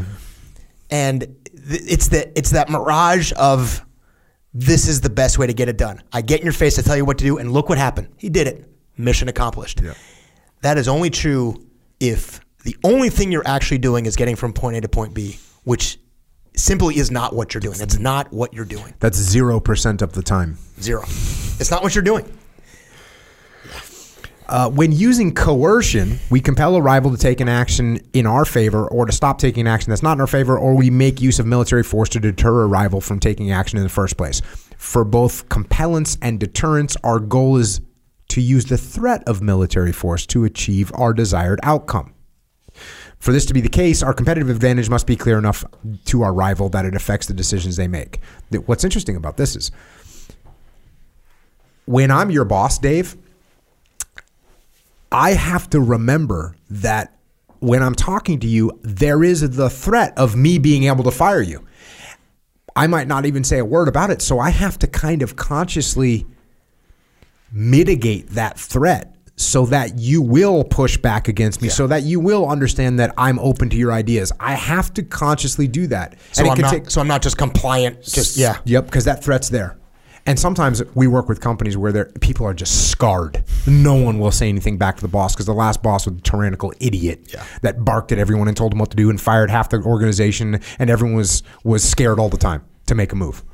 Yeah. And that's why, and by the way, that's why we show up there, because the business is failing, because there's total centralized command and it doesn't work. So you got to use the threat of military force for this to be the case. Our competitive advantage must be clear enough for a rival that it affects their decisions. Note that a competitive advantage does not necessarily equal military superiority. A competitive strength of will, along with non-military tools of policy, are part of the equation too. Attraction. Political actors often use various forms of attraction to achieve their goals. To attract someone is to induce, entice, or persuade someone into doing something. In a negotiation, is to reward or incentive for someone to make a choice that is favorable to us. We can say that then that attraction is the counterpoint to coercion. Instead of using pressure to help our goals, we use some type of reward instead. Okay, carrot, stick. That's what we're talking about. Marines participate in attraction strategies all the time, demonstrating our professional commitment to our national values when conducting bilateral training. In recent years, for example, as part of larger U.S. attraction strategy, Marines provided training on amphibious operations to an important ally, Japan. Check. That's what the Marines are doing all the time. That's what the entire military is doing all the time. That's what we need to continue to do. We get into coercion. Fast forward a little bit. Political actors often use coercion as a way to achieve their goals. To coerce someone is to pressure, intimidate, or force someone into doing something, or to reach one's goals through the use of pressure, threat, or force. There's a big difference in jiu-jitsu between attraction and coercion, right? Attraction is like you get someone to defend their neck so that you can take their arm. You can also force them to put themselves in a certain position. I guess, but that one's a little bit of a bad example because you kind of have to defend your neck. So you're coercing them to get those hands in position. It does this by influencing the adversary's will or incentive structure. It is a strategy that often combines the threat of force and, if necessary, the limited controlled use of force with positive inducements. Coercion has two forms, compellence and deterrence. Compellence is a threat intended to make an adversary do something, to take a specific action. Deterrence is a threat intended to inhibit an adversary from taking a particular action to prevent it from even getting started. In both cases, the target of coercion must cooperate, because the target must decide to comply with the goal of an actor who is applying the coercion. This cooperation is not friendly or willing, but still must exist for coercion to be effective. Not friendly, not willing. So just to kind of be clear, so the coercion, positive and negative, so coercion, like, oh, okay, I'm going to force this guy or intimidate this person to do something and then additionally the other coercion method is to intimidate them to not do something? Yes. Okay. Yep. Either compelling them to do something or you're deterring them from doing something, but you kind of have to participate in it. Right, like you got to I don't know, the security guard or something. Like, hey, don't tell on us or don't whatever, because we're gonna go in this back door to rob the bank or whatever. Mm-hmm. Right? Like, so if I'm a bank robber, I want to go rob the bank. Mm-hmm. I know the security guard. I'm gonna say, hey, we're gonna rob your bank. Don't stop us, or else we're gonna kill you or whatever. Okay, yes, that's coercion. Yeah, to force him to not do something. Right, but the point here is that he has to be willing to do it. Right. You're not just you could tape his head up where he can't even talk or move. Now, it doesn't matter whether he's willing or not. He's not doing it. Right, but I'm saying, like, remove that ability before the bank robbery. It's like in the planning process. Maybe the bank, not bank robber, but the security guard is my neighbor or something. And then I'm going to be like, hey, we're going to rob the bank on your shift. Mm-hmm. So you can't call the cops, or you can't sound the alarm or whatever. Or we'll kill you. Or whatever. It's coercion. Yeah. It's also a bad plan. Yeah, I would think so. But now he's going to tell on everybody before it happens. Not if I coerce him correctly. You see what I'm saying? You better have, like, his child in the trunk of your car. Okay. Forever. Probably not. See, it's not a good plan. Yeah, you're right. The idea of using coercion in a competition can be misleading if we do not identify the assumptions that support its use. It's often assumed that a stronger nation can naturally coerce a weaker one into doing what it wants. However, this assumption may not be true if the weaker nation is willing to absorb more punishment than the stronger one can or will deliver, or stay committed to its goals over a longer period of time. This is one of the things that we always have to think about. This is in the Vietnam War, when we tried to say, you know what, we can kill 150 of them for every one of us that they kill. And we said, that's a win. How do we lose that? Yeah. I'll tell you how you lose it. Those 150 mean less to the communist government than the one does to the American people and the American government. Yeah. When your model places the same value on people for your enemy as it does for yourself, and you go, nobody would tolerate this. We would never tolerate this loss. I'm like, well, they will. Yep. And I was thinking the same thing. I was thinking of when the Soviet Union invaded Afghanistan. And again, how lopsided that appeared, but in terms of the interest and what they were willing to endure and how long they were willing to endure it, sooner or later, it's like, hey, we can't do this anymore. Yeah, we're done here. We're done here. It says we call this asymmetry of interests. In this case, the weaker nation has the more powerful desire to achieve its interest than the stronger nation. You have to watch out for this. So you have to watch out for that as a leader when you're working with a subordinate. And you start to escalate through the continuum of influence, and you don't recognize that maybe they don't care if they get fired. And all you think, you one more word out of you and you're going to get fired. And they don't care. The example as a parent with kids probably resonates with a lot of folks. Because as you know, certainly as your kids get older, that threat of violence becomes so much less useful. Like, hey, if you do this, I'm gonna ground you. Like, okay, I'll just sneak out. If you sneak out, I'm gonna take your car away. Cool. And the willingness for them to just outlast you on principle alone, or the willingness to endure whatever you are going to impose on them, you have to calculate in your mind what they're willing to endure. So you want to hear about some miscalculation? So my son had gotten a little out of line. This is when he was young. And he was in a very I put him into a very austere environment to get him to coerce him to understand what he had done wrong and how we don't do this kind of thing. And it was really strict. And it's not, and by the way, it's no fun for the parent, right? We don't want to be strict. We want to have fun and it's all good, and we want to buy toys and we want to but when you go austere, then you're not doing any of that, and it's not fun. So over time, as he was straightening out, and he's probably like 7. And eventually, he had gotten, some toys back, and then he had gotten, his he could use a pillow again in his bedroom, and those kind of creature comforts started coming back. And then 2-3 months later, some little spark of wait a second. And what I called this, because he was young, I called this, I have to be strict with you. So then I started being less and less strict. He started getting some of these privileges back. And then one time he started stepping out of line a little bit, and I said, hey, am I going to have to get strict with you again? And he said something along the lines of I think maybe you should, so that I can be tougher. I was like, God.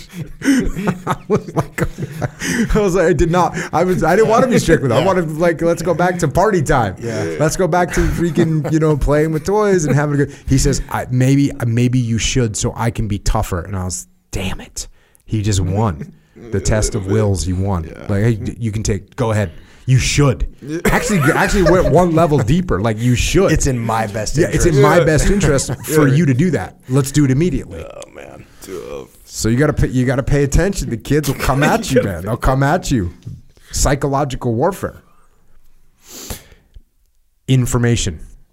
Information plays a special role in competition. Narratives play an important part because they are what gives meaning to a set of facts. For example, two competitors may both desire to possess a particular island.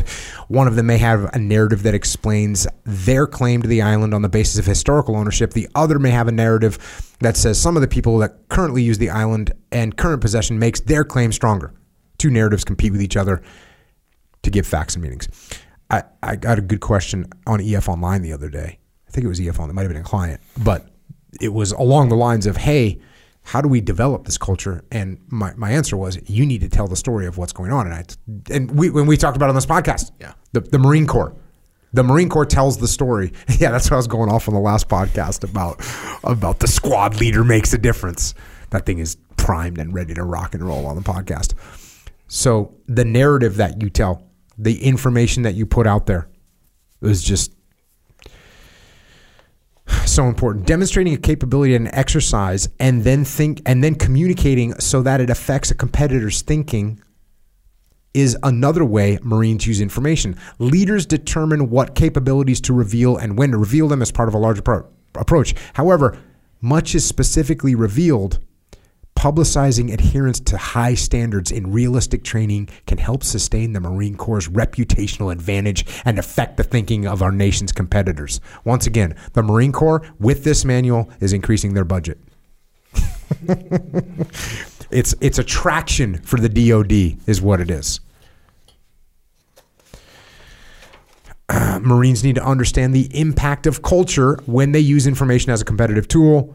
Cultural differences affect how narratives are interpreted by various audiences. One message might be understood in one country in a way that is significantly different from how it is understood in another. Marines must account for this and focus the narratives we use so that our target audience understands our message the way that we intend. Yes, know the story. Know the story. Going back to the Unraveling podcast. What is your story? Know people's stories. The spectrum and styles of competition, the next section. The usual condition of internal relations is one of competition across the elements of national power. Below the violence threshold, we typically see activities from the non-military aspects of national power. For example, economic competition is seen as at the national level in the struggle for market share in particular industry or the effort to negotiate favorable terms in a trade agreement. Escalation on the spectrum, we might see sharper economic acts like industrial espionage, the theft of intellectual property, use of sanctions. What's interesting about this is, how often do we go to war? Right? Like, if you think about all the interactions that America has globally for the last 240, 50 years, all these interactions all the time are constantly happening. Tariffs and sanctions and all these things are happening all the time. And very seldom do we actually pull the trigger and cross into the threshold of violence. And we should do that as infrequently as possible, obviously. And you should assess your own leadership in the same spectrum. How often do I have to use direct leadership? It should be extremely infrequently.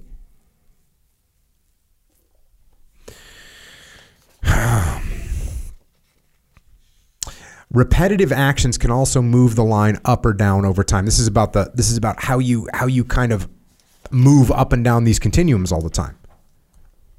Gradualism and salami slicing, which we talked about in the last one. Competitors use these activities in an effort to achieve their aims without provoking a state of war or even a strong reaction.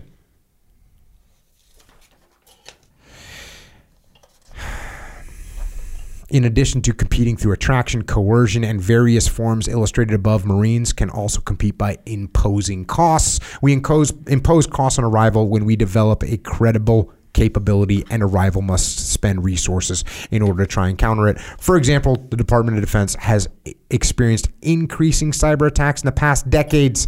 This has imposed costs because the Department of Defense has to spend time and money to develop civilian training to counter those attacks. We can also, impose costs during war when we first force the adversary to divert resources from their preferred actions in order to counter one of our capabilities. And then we get into the threshold of violence. The threat of violence and violent acts are competitive tools in international relations. The goal of posturing is to affect the decision-making of the target, to make them so fearful of the damage they might receive if the posturing escalates to violence that they submit and let the posturer achieve their goals. And it places one into a favorable position should violence follow. Just think about that psychologically. If we start to think about the continuum of influence or leadership, and you start using direct influence, that's what you're doing. You're crossing over that threshold where people are forced to submit. That's why you get the equal and opposite reaction. In some cases, the posturing briefly crosses the threshold and violence occurs to demonstrate the resolve of the actor. This brief use of violence still has the same aim, which is to affect the target's decision. Many actors intentionally try to obscure or confuse exactly where this threshold lies. Oh man, that's a good one, right? Where is that threshold? You ever known someone like that just crazy eyes, like a crazy eyes person? Mm-hmm. How about your bar? You're bouncing at a bar. There's some people where you don't know where the line is. They could shank you at any moment, right? Mm-hmm. And now you have to contend with that. Yeah. And there's people that proactively prop up that image, right? Yes, they do. It's a good move. Yeah. Where you might think that's a good move as a leader, but what you're really doing is you're inducing more fear. And now people don't know when you're going to lash out. And so now they're on eggshells and they're afraid to speak up and speak out, and it's a problem.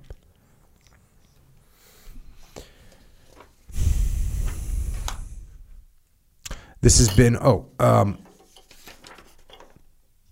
they do this to cause enough ambiguity and hesitation that they can achieve their aims with little or no interference. This has been true historically and will likely increase in the future. Some rivals use capabilities like certain cyber and space activities that have destructive effects but fall short of some definitions of violence in an effort to obscure whether or not they would have crossed the threshold. As a push in the envelope. In support of U.S. goals, Marines perform missions on both sides of the violence threshold. In some cases, Marines were introduced into situations below the violence threshold, but then a political group performed a violent act against U.S. interests.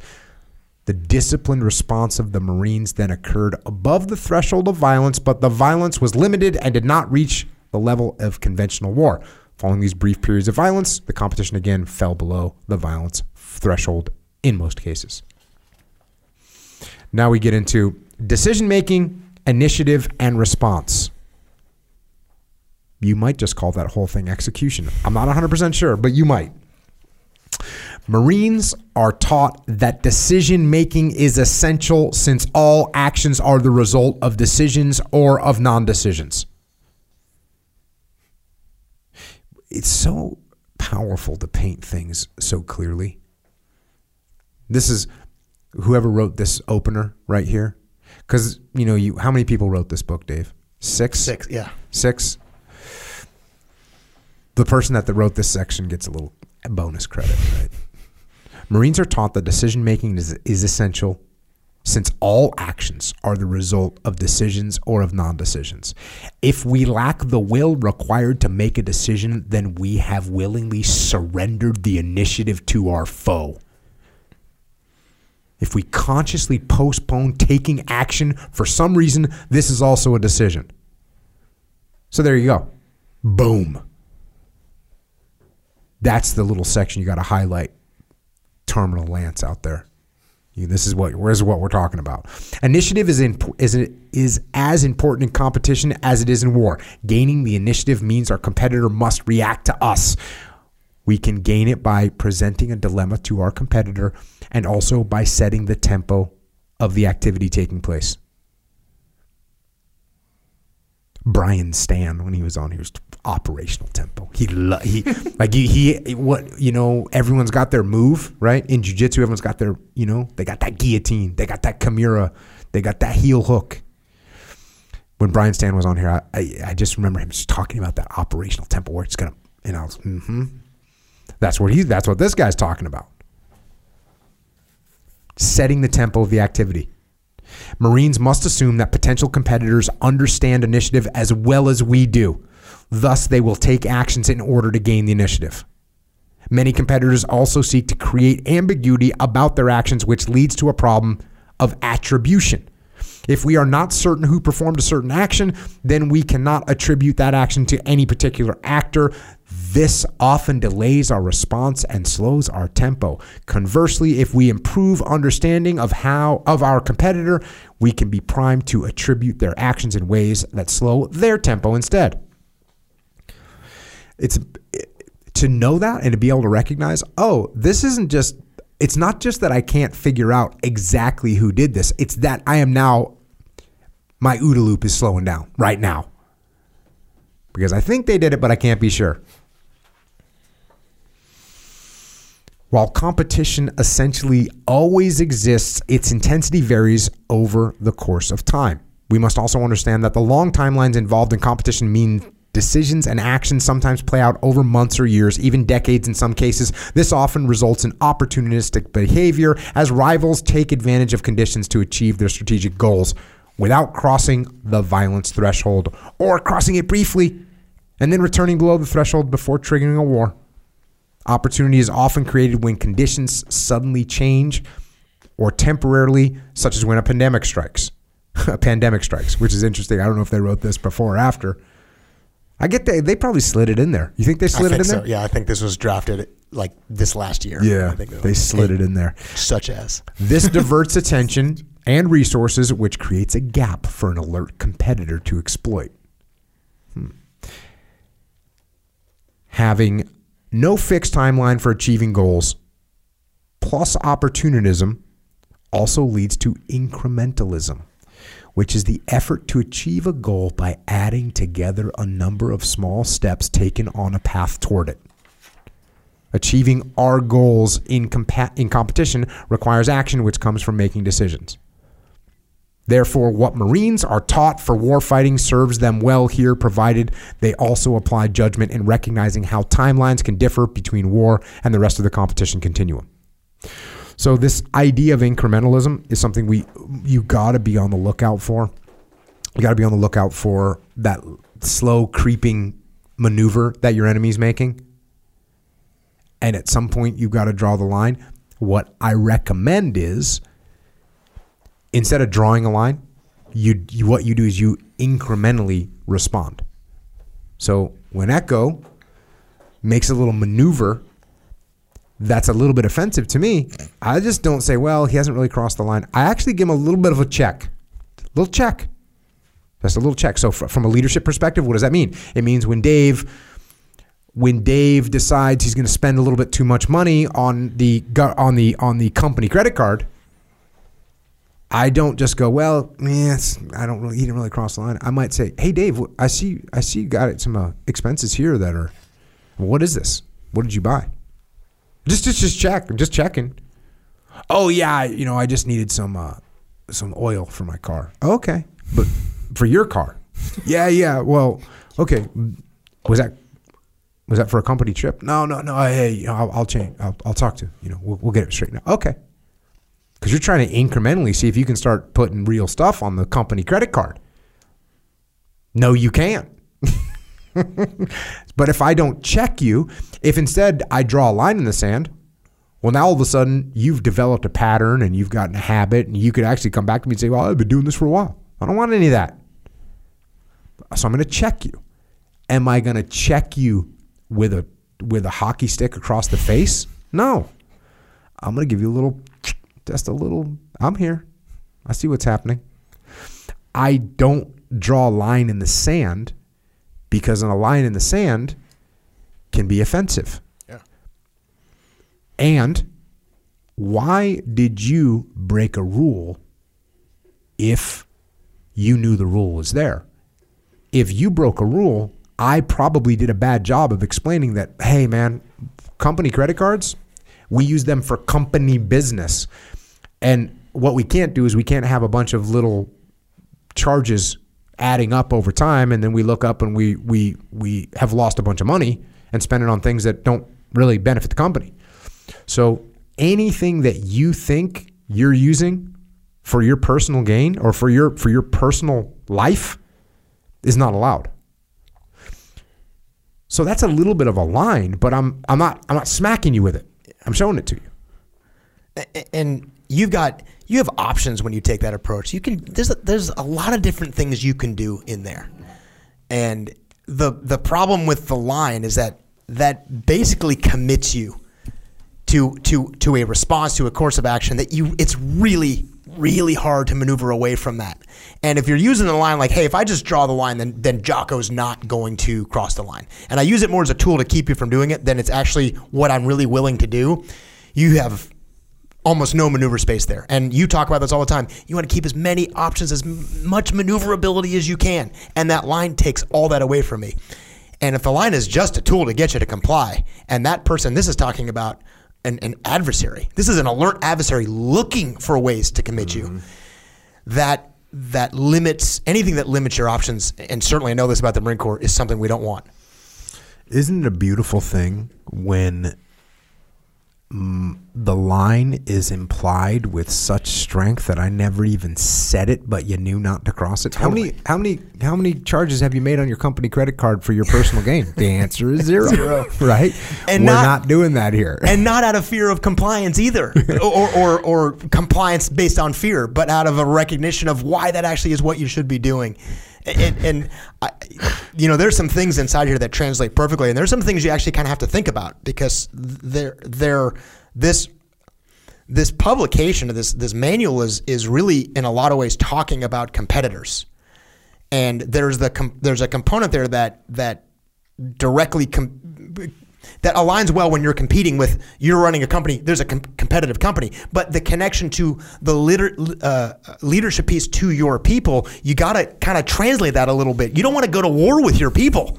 Your goal isn't to set that line to establish your authority so they comply. You want to avoid that at almost all costs.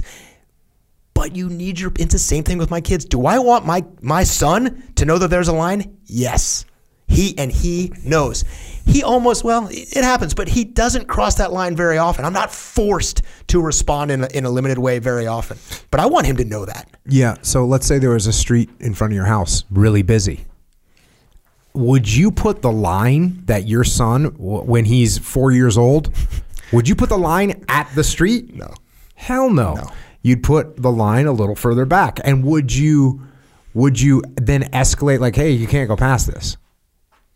This is 20 yards from the road where you could get killed. That's what we do. Yeah. Now, even the actual line where you're gonna like give significant punishment because you have to impress upon the kid. Like my dog, my dog. I have this at my house. If my dog goes out off my front porch, he's going to be on a street where there's cars. Right. I gave him hard corrections when he was a puppy. That dog doesn't leave there. He knows what's up. He knows that he can't do it. So that's where the line, but the line isn't, he could go off my porch and go another 15 yards before he'd actually get hit. Yeah. But I don't give him that extra 15 yards. I give him like, okay, here it is. Don't go across this line. And he's been trained and he understands it. So that's, what you got to watch out for. And your dog might not ever make this connection, but the obvious goal with your people is that the recognition is that it's in their best interest. Yeah. You're trying to help them. And that's the piece of like, hey, when you're talking about your adversaries, and you even talked a little bit about coercion, in some way we're actually, even with our adversaries, basically trying to say, hey, don't do this. Yeah. This is in your best interest. Please don't do this. Or, hey, I'm going to really need you to do this. But from a leadership standpoint, all those things, even those lines that you draw, the ideal situation as you as a leader is actually what's in their best interest, and they're pushing against it. You might want to find out why they're pushing against that. Anyway, I just think that connection of what's in their best interest and that line, I mean, you want to be able to maneuver as much as possible all the time and keep as many options open as possible. And so that line should just be real cautious about drawing that explicitly. Mm-hmm. And if you can get them to understand why that's there, that's so much more powerful than it's just, hey, I'm gonna hammer you if you hit across this line. Yeah. The why is huge. And if they don't understand why, then it's an arbitrary thing that you throw up there. And look, I'm not saying that you shouldn't have that, because you should absolutely have lines where, hey, you crossed this line, you made it an ethical mistake, you did something that's actively freaking criminal. You're done. Yeah. That's where we're at. Just so everybody knows, you do something like that, you're done. Period. End of story. There's not even discussion. So don't do that. Getting into the conclusion, like war, competition serves policy, but usually does so over longer spans of time. These long timelines lead us to look for policies' aims in our enduring national interests, with aspects of these interests emphasized by current state of domestic politics. Again, apply that to your personal life. Apply that to your business. What are you trying to do? What are your enduring interests? Attraction is an important concept in our theory of competition. It uses incentives and rewards to get another political actor to act differently in ways that are aligned with our interests. That's what we're doing as a leader. We're using attraction. We're using coercion. We're using the stick. We're using the carrot. What do we want to use? We want to use the carrot as much as possible. And you know what? We want them to think they found that carrot. Coercion is another important component of our theory. It takes two forms: compellence, to cause a rival to take action favorable to our goals, and deterrence, to cause a rival to not take action.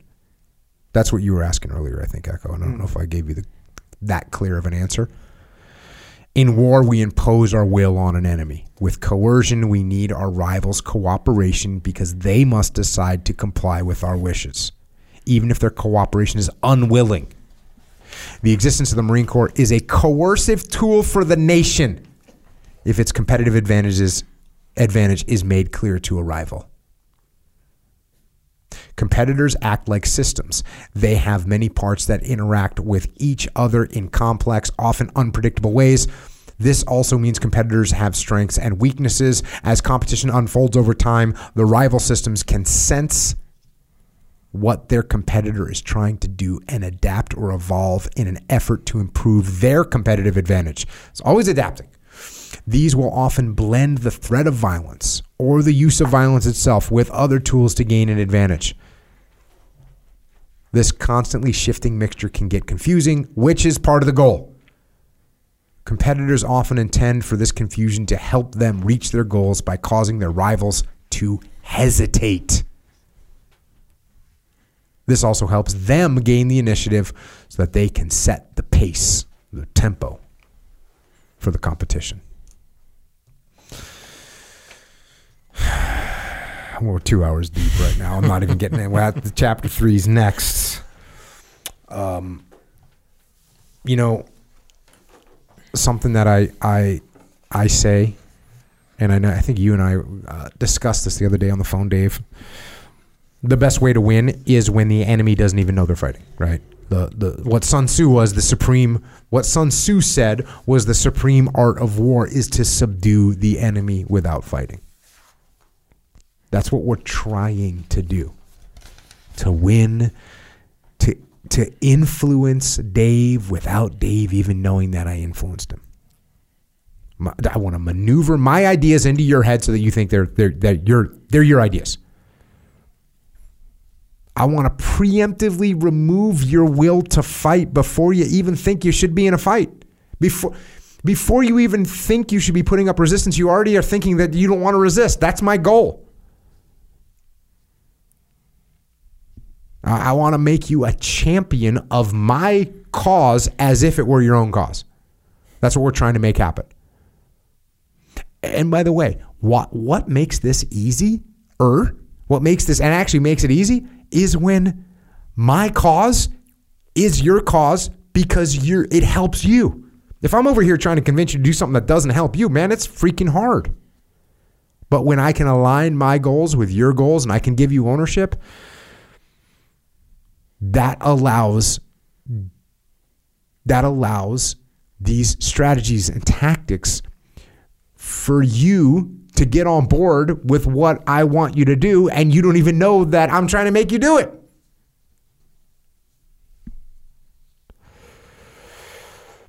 So it's one of the most important things about this manual, simply making you aware that you're competing, and you have to be aware that you're also influencing all the time, and you're on that spectrum, and you're on that continuum, and you're either gaining leadership capital or you're spending it. And if you do it right, people are on board. And the deeper part of that is you are actually propelling them towards victory for them. If you do it right, you're propelling them towards victory, and they are happy to be moving there. And if I'm trying to get Dave to do something that he's resistant to, and it's going to help him in the long run, it's going to help us in the long run, why is he resistant? I need to listen to him to see what his resistance is. Why is he resisting?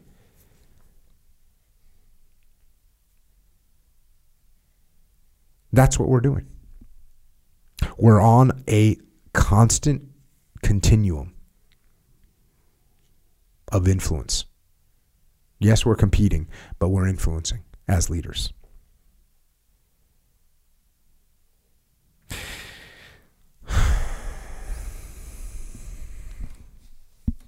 Echo. We're also competing, obviously. Sure. We want to stay competitive, right?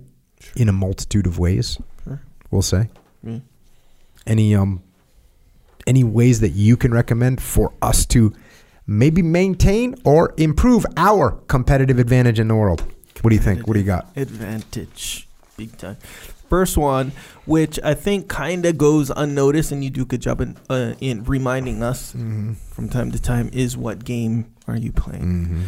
So isn't that like kind of one of the questions you used to always get? Like, what motivates you, right? Yes, I used to get that one a lot, yeah. And still kind of a question like that you kind of got to ask yourself a lot of the time. Like, because it kind of seems like, okay, so like getting in shape, right? For example, or being in shape, staying in shape, whatever, right? Like for the average person, whatever that even means, because I don't know what that actually even is, but to wake up at 4:30 and do, and it's not like you're waking up at 4:30 and doing like a stretching routine for 10 minutes. Like, right, you're kind of going hard, We're going hard.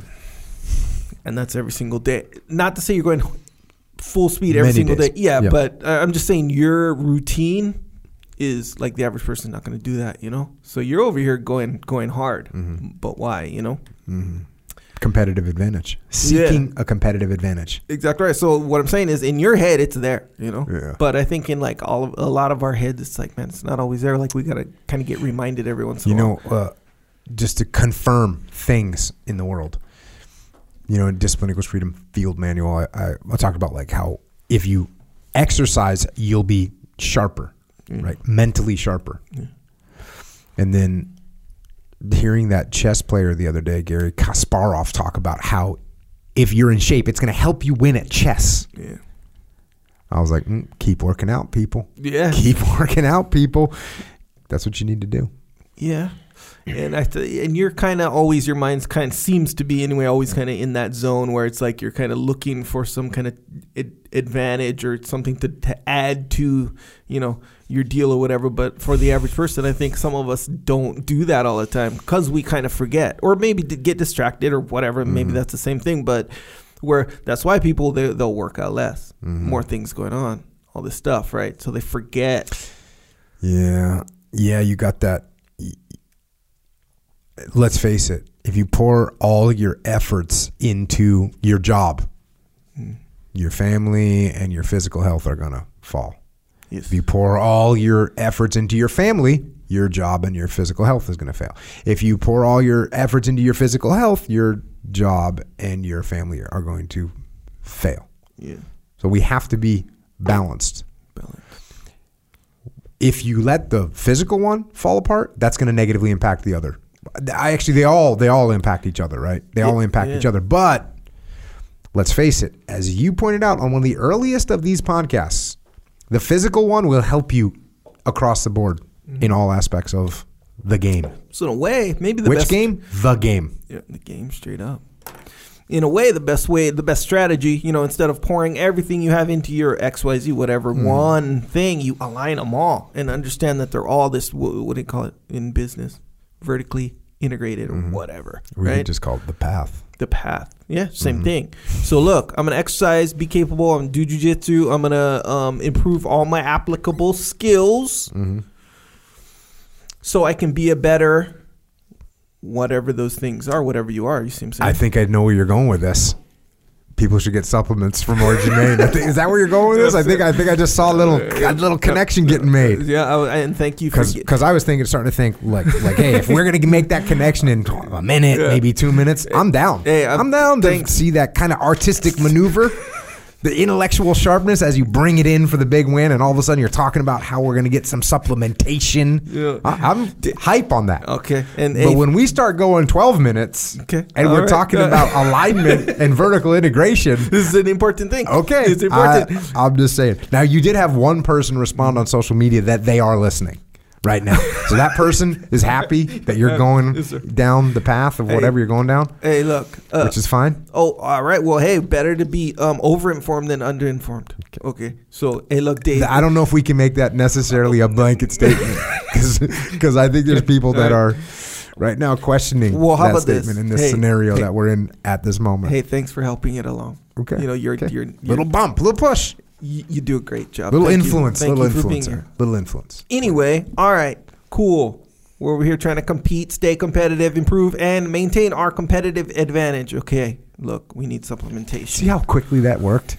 Yeah. I kind of set you up like, hey, how can we maintain competitiveness? You said boom, and you were there. I know, man. It seems like my idea, too. There wasn't a 14-minute you planted the seed in my head, and, man, that was like, the best idea ever came up, seemingly. That was a good job. Yeah. Anyway, so I'm taking discipline and discipline go. That's probably why my brain is so sharp. Let me say something. Because even as you're talking about this, people are thinking, okay, well, what does this all mean? Here's a bonus thing, because we repeat a lot of the same stuff, right? Sure. We certainly seem to repeat it. What are you writing now? Nothing. You just continue, please, with your thought. You're making notes. That usually is an indication of something. It's not. Are we editing stuff out? Please continue. Are we editing things? You can edit it out. Check this out. I got good news. Everything that you're about to talk about is available with free shipping at originmaine.com if you get a subscription. So if you want, what do you take every day? All of them. Joint warfare. Okay. Super krill oil, vitamin D, discipline in some form. Okay. Every single day. Dave, what are you on daily? Cold War. What about krill oil? Vitamin D. So I guess I have to remember, I have such a stash of this that I forget. Jeez. I'm almost ashamed to say that, but the only one I don't have a huge stash of is Cold War. I think you said vitamin D. Maybe that's what you were alluding to. Wait, what did I say? You said vitamin D. Yeah. I say Cold War. That one is now on regular shipping every 30 days. Gotcha. So if you go on that, if you subscribe, yes, and of course go, then you get free shipping. Yeah, which is pretty awesome. Yes, sir. So if you want to get any of these items on a regular basis, which we recommend you do, get subscription. That's the deal. Get a subscription and you get free shipping. Okay. Done. So let me go down the list. These are all beneficial things. Maintain the competitive edge. Joint warfare for your joints. Don't worry about that stuff. You don't have to worry about your joints anymore. Super krill oil, same deal. General health, other benefits. Vitamin T3 is another one. Also Cold War. This is for immunity and other health benefits. Better to have health benefits than health detriments. Dude, you got that, bro. Your facial expression said, "I don't know what to say," and then you pulled it off. Credit. Negative. Credit. It was in the. You understand what I'm saying? Anyway, back to the supplements. Discipline and discipline go. So discipline the powder for your brain, for your body. Discipline go, brain, body, just on the go, quicker delivery system, capsules, and also the energy drink form. It's a healthy energy drink, by the way, if we didn't already know, even though we do. Those are the facts. Also milk for extra protein form of dessert. Super delicious tasting protein as a dessert. Yeah. You could say extra protein, or you could just say, oh, if you also want a dessert, cool, you can get some milk. Yes, sir. You get them at Wawa. You can get the drinks. You can get the ready to drink, the cans at Wawa. All the Wawas, by the way, they're in there. And Vitamin Shop, so you can get them there, or you can get them at originmain.com. And if you get a subscription, dang, You're in the game. There's a little issue with the Wawa scenario. what is it? I got a lot of videos of people just going in there and cleaning it out. So people will go in there with coolers, I saw that. go into the shelves of Wawa and empty every can. So be warned. Yeah, they're getting after it. People are getting after it. But the great thing is, we started off in Florida. Yeah. And it was sort of a test run for Wawa, and everyone went after those discipline goes in Wawa, and just almost like less than a month into a 3-month trial, Wawa came to us and said, we want you in all the stores. So thank you for getting after it, and Wawa's going to deliver. Wawa's also in the game because they get tagged a lot from people out there shopping Wawas, and they always get a good reply. Awesome. Yeah. Interesting that, I saw that with a guy with the cooler. It was like a bin, and he was like, boom. Cooler. And I was like, that's interesting. I don't think I've ever been really that compelled to do that with a like a drink or whatever. I'm saying, under what circumstances would I be? And then I thought back to, it was like maybe like 4 days or so before, where I texted Belittle with a emergency scenario because I was only on my last one discipline. Okay. Here's the thing: they'll send it, and because usually I don't go to my last one. Mm-hmm. But what if I'm on my last one and I'm like, wait a second, I can go to Wawa and restock? You see what I'm saying? Then you're bringing a cooler. So it makes sense. Exactly right. That's another good reason. If you're on a subscription, that day doesn't come. That's true. Yeah. That day does not come, and we don't want that day to come. Nope. So yes, you mentioned originmain.com. That's where you can get it as well. Also on originmain.com, you can get jiu-jitsu stuff, gear, gis, rash guards, that kind of stuff. Also shirts and sweats and cool clothes as well. This is all American-made stuff, by the way. Big deal. Yeah, huge deal. Competitive advantage. Yes, sir. Competitive advantage to have not slave labor, but awesome people. Yeah, you mentioned that, like, slave labor, like when you kind of, the front end of the slave labor situation, right? You just be like, oh yeah, we'll just make it super cheap, Mm-hmm. These guys will make it and we can sell it for higher or whatever. But if someone cares about what they're doing on every step, like manufacturing, like, okay, my job is to do this and to do this and to do this, and I'm going to just do it, but I care about doing it, bro, that's way better. Like quality wise in every capacity and sustainable. Yeah. So yes, that is a competitive advantage. What if everyone on your team cared about what their job was? Bro, that's how I'm going to go ahead and say you just nailed that. Yes, sir. I agree that is the case. Nonetheless, back to how we can all support ourselves. Jocko has a store. It's called Jocko Store. And this is where you can represent your apparel while you're on the path, maintaining your advantage competitively. We have shirts and hoodies and hats. They all say discipline equals freedom or something along those lines. Good. Same thing, in a way, kind of. It's part of discipline anyway. You understand what I'm saying? Some good stuff on there. There's a t-shirt club. It's called the Shirt Locker. SHURT. Thank you to whoever Locker. made that suggestion. Yeah, that's a good one. It was a lot better than the other name that we had been using here. The thing is, to be honest, like the more I think about it, the Shirt Locker is like, it didn't even matter what the name was before. That one would probably be better because it's like perfect. Yeah, that's the perfect name, the Shirt Locker. Yep. And that is also a subscription scenario where you can get kind of different types of shirts from us. Little, not hardcore discipline equals freedom stuff, but some fun stuff. It's cool. It's a cool little deal. So look into that. If that's for you, do that, man. JockoStore.com. Subscribe to this podcast. You can also join us on the Underground. Go to JockoUnderground.com. It's alternative podcasts, some amplifying information, some behind the scenes, some Q&A, some live stuff, and we're gonna actually record yet another Underground podcast right now about going into some other facets of these discussions. And the reason we're doing that, we need to have an alternative platform. We don't want to take on sponsors where we have to say what they say say what they tell us to say, and then also not say what they tell us not to say. We don't want to do that. We definitely don't want to have anyone critiquing how certain people on this podcast talk about the items that we're discussing. Oh, Dave, you like that? Oh no! Look at Dave. Look at you. All right. Hey, okay. it costs $8.18 a month, or you can email if you can't afford $8.18 a month. By the way, this is what supports this podcast too. But we don't want to have the Jocko podcast behind a paywall. I always say firewall, and you like correcting me right before I even said it, which is good because I saw you. Right, my mouth. Lip sync, is that? Yeah, lip sync. Hell yeah. Well, a firewall is an actual thing. Yeah. In like programming or something like okay. this. Well, we just have we don't want to put it behind a paywall because we want everyone to be able to hear it, and so that's why $8.18 a month.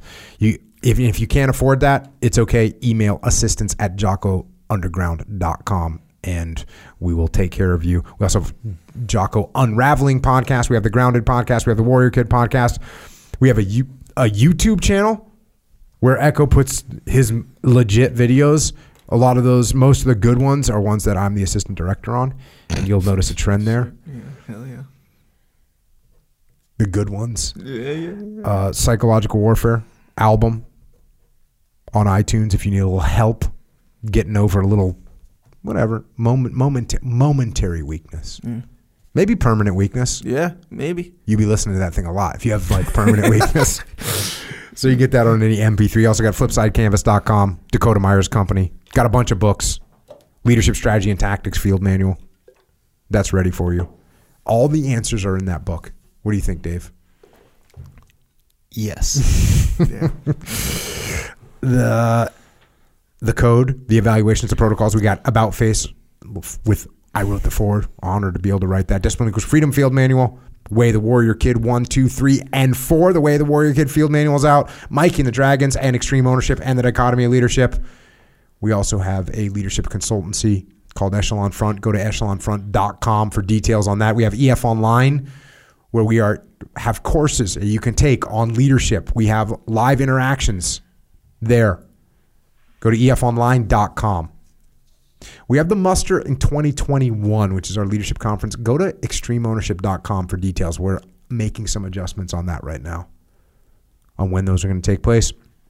EF Overwatch, executive leadership for your company. Go to efoverwatch.com. If you want to help service members, active service members, retired service members, if you want to help Gold Star families and service members' families at large, then you can check out Mark Lee's mom's charity organization, Mama Lee.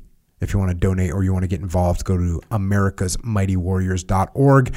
And if you didn't get enough of my severe circumlocution, or you need more of Echo's befuddled bulletins or Dave's exhaustive explanations,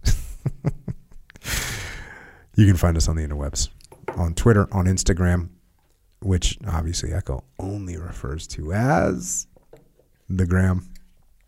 And on Facebook, Dave is at David R. Berke, Echo is at Echo Charles, and I am at Jocko Willink. And thanks to all the military personnel out there in all branches of service, in uniform, around the world, keeping us out of harm's way by going into harm's way yourself. And also thanks to police and law enforcement, firefighters, paramedics, EMTs, dispatchers, correctional officers, border patrol, Secret Service, all first responders. We thank you for the same, for going into harm's way to keep us out of it. And to everyone else out there, you are somewhere on that continuum. On the competition continuum, on the leadership continuum, on the influence continuum. It's happening every moment of every day. So don't lose track of that and don't get beat without knowing you're competing. You are competing. So stay in the game by going out there and getting after it. Until next time, this is Dave and Echo and Jocko. Out.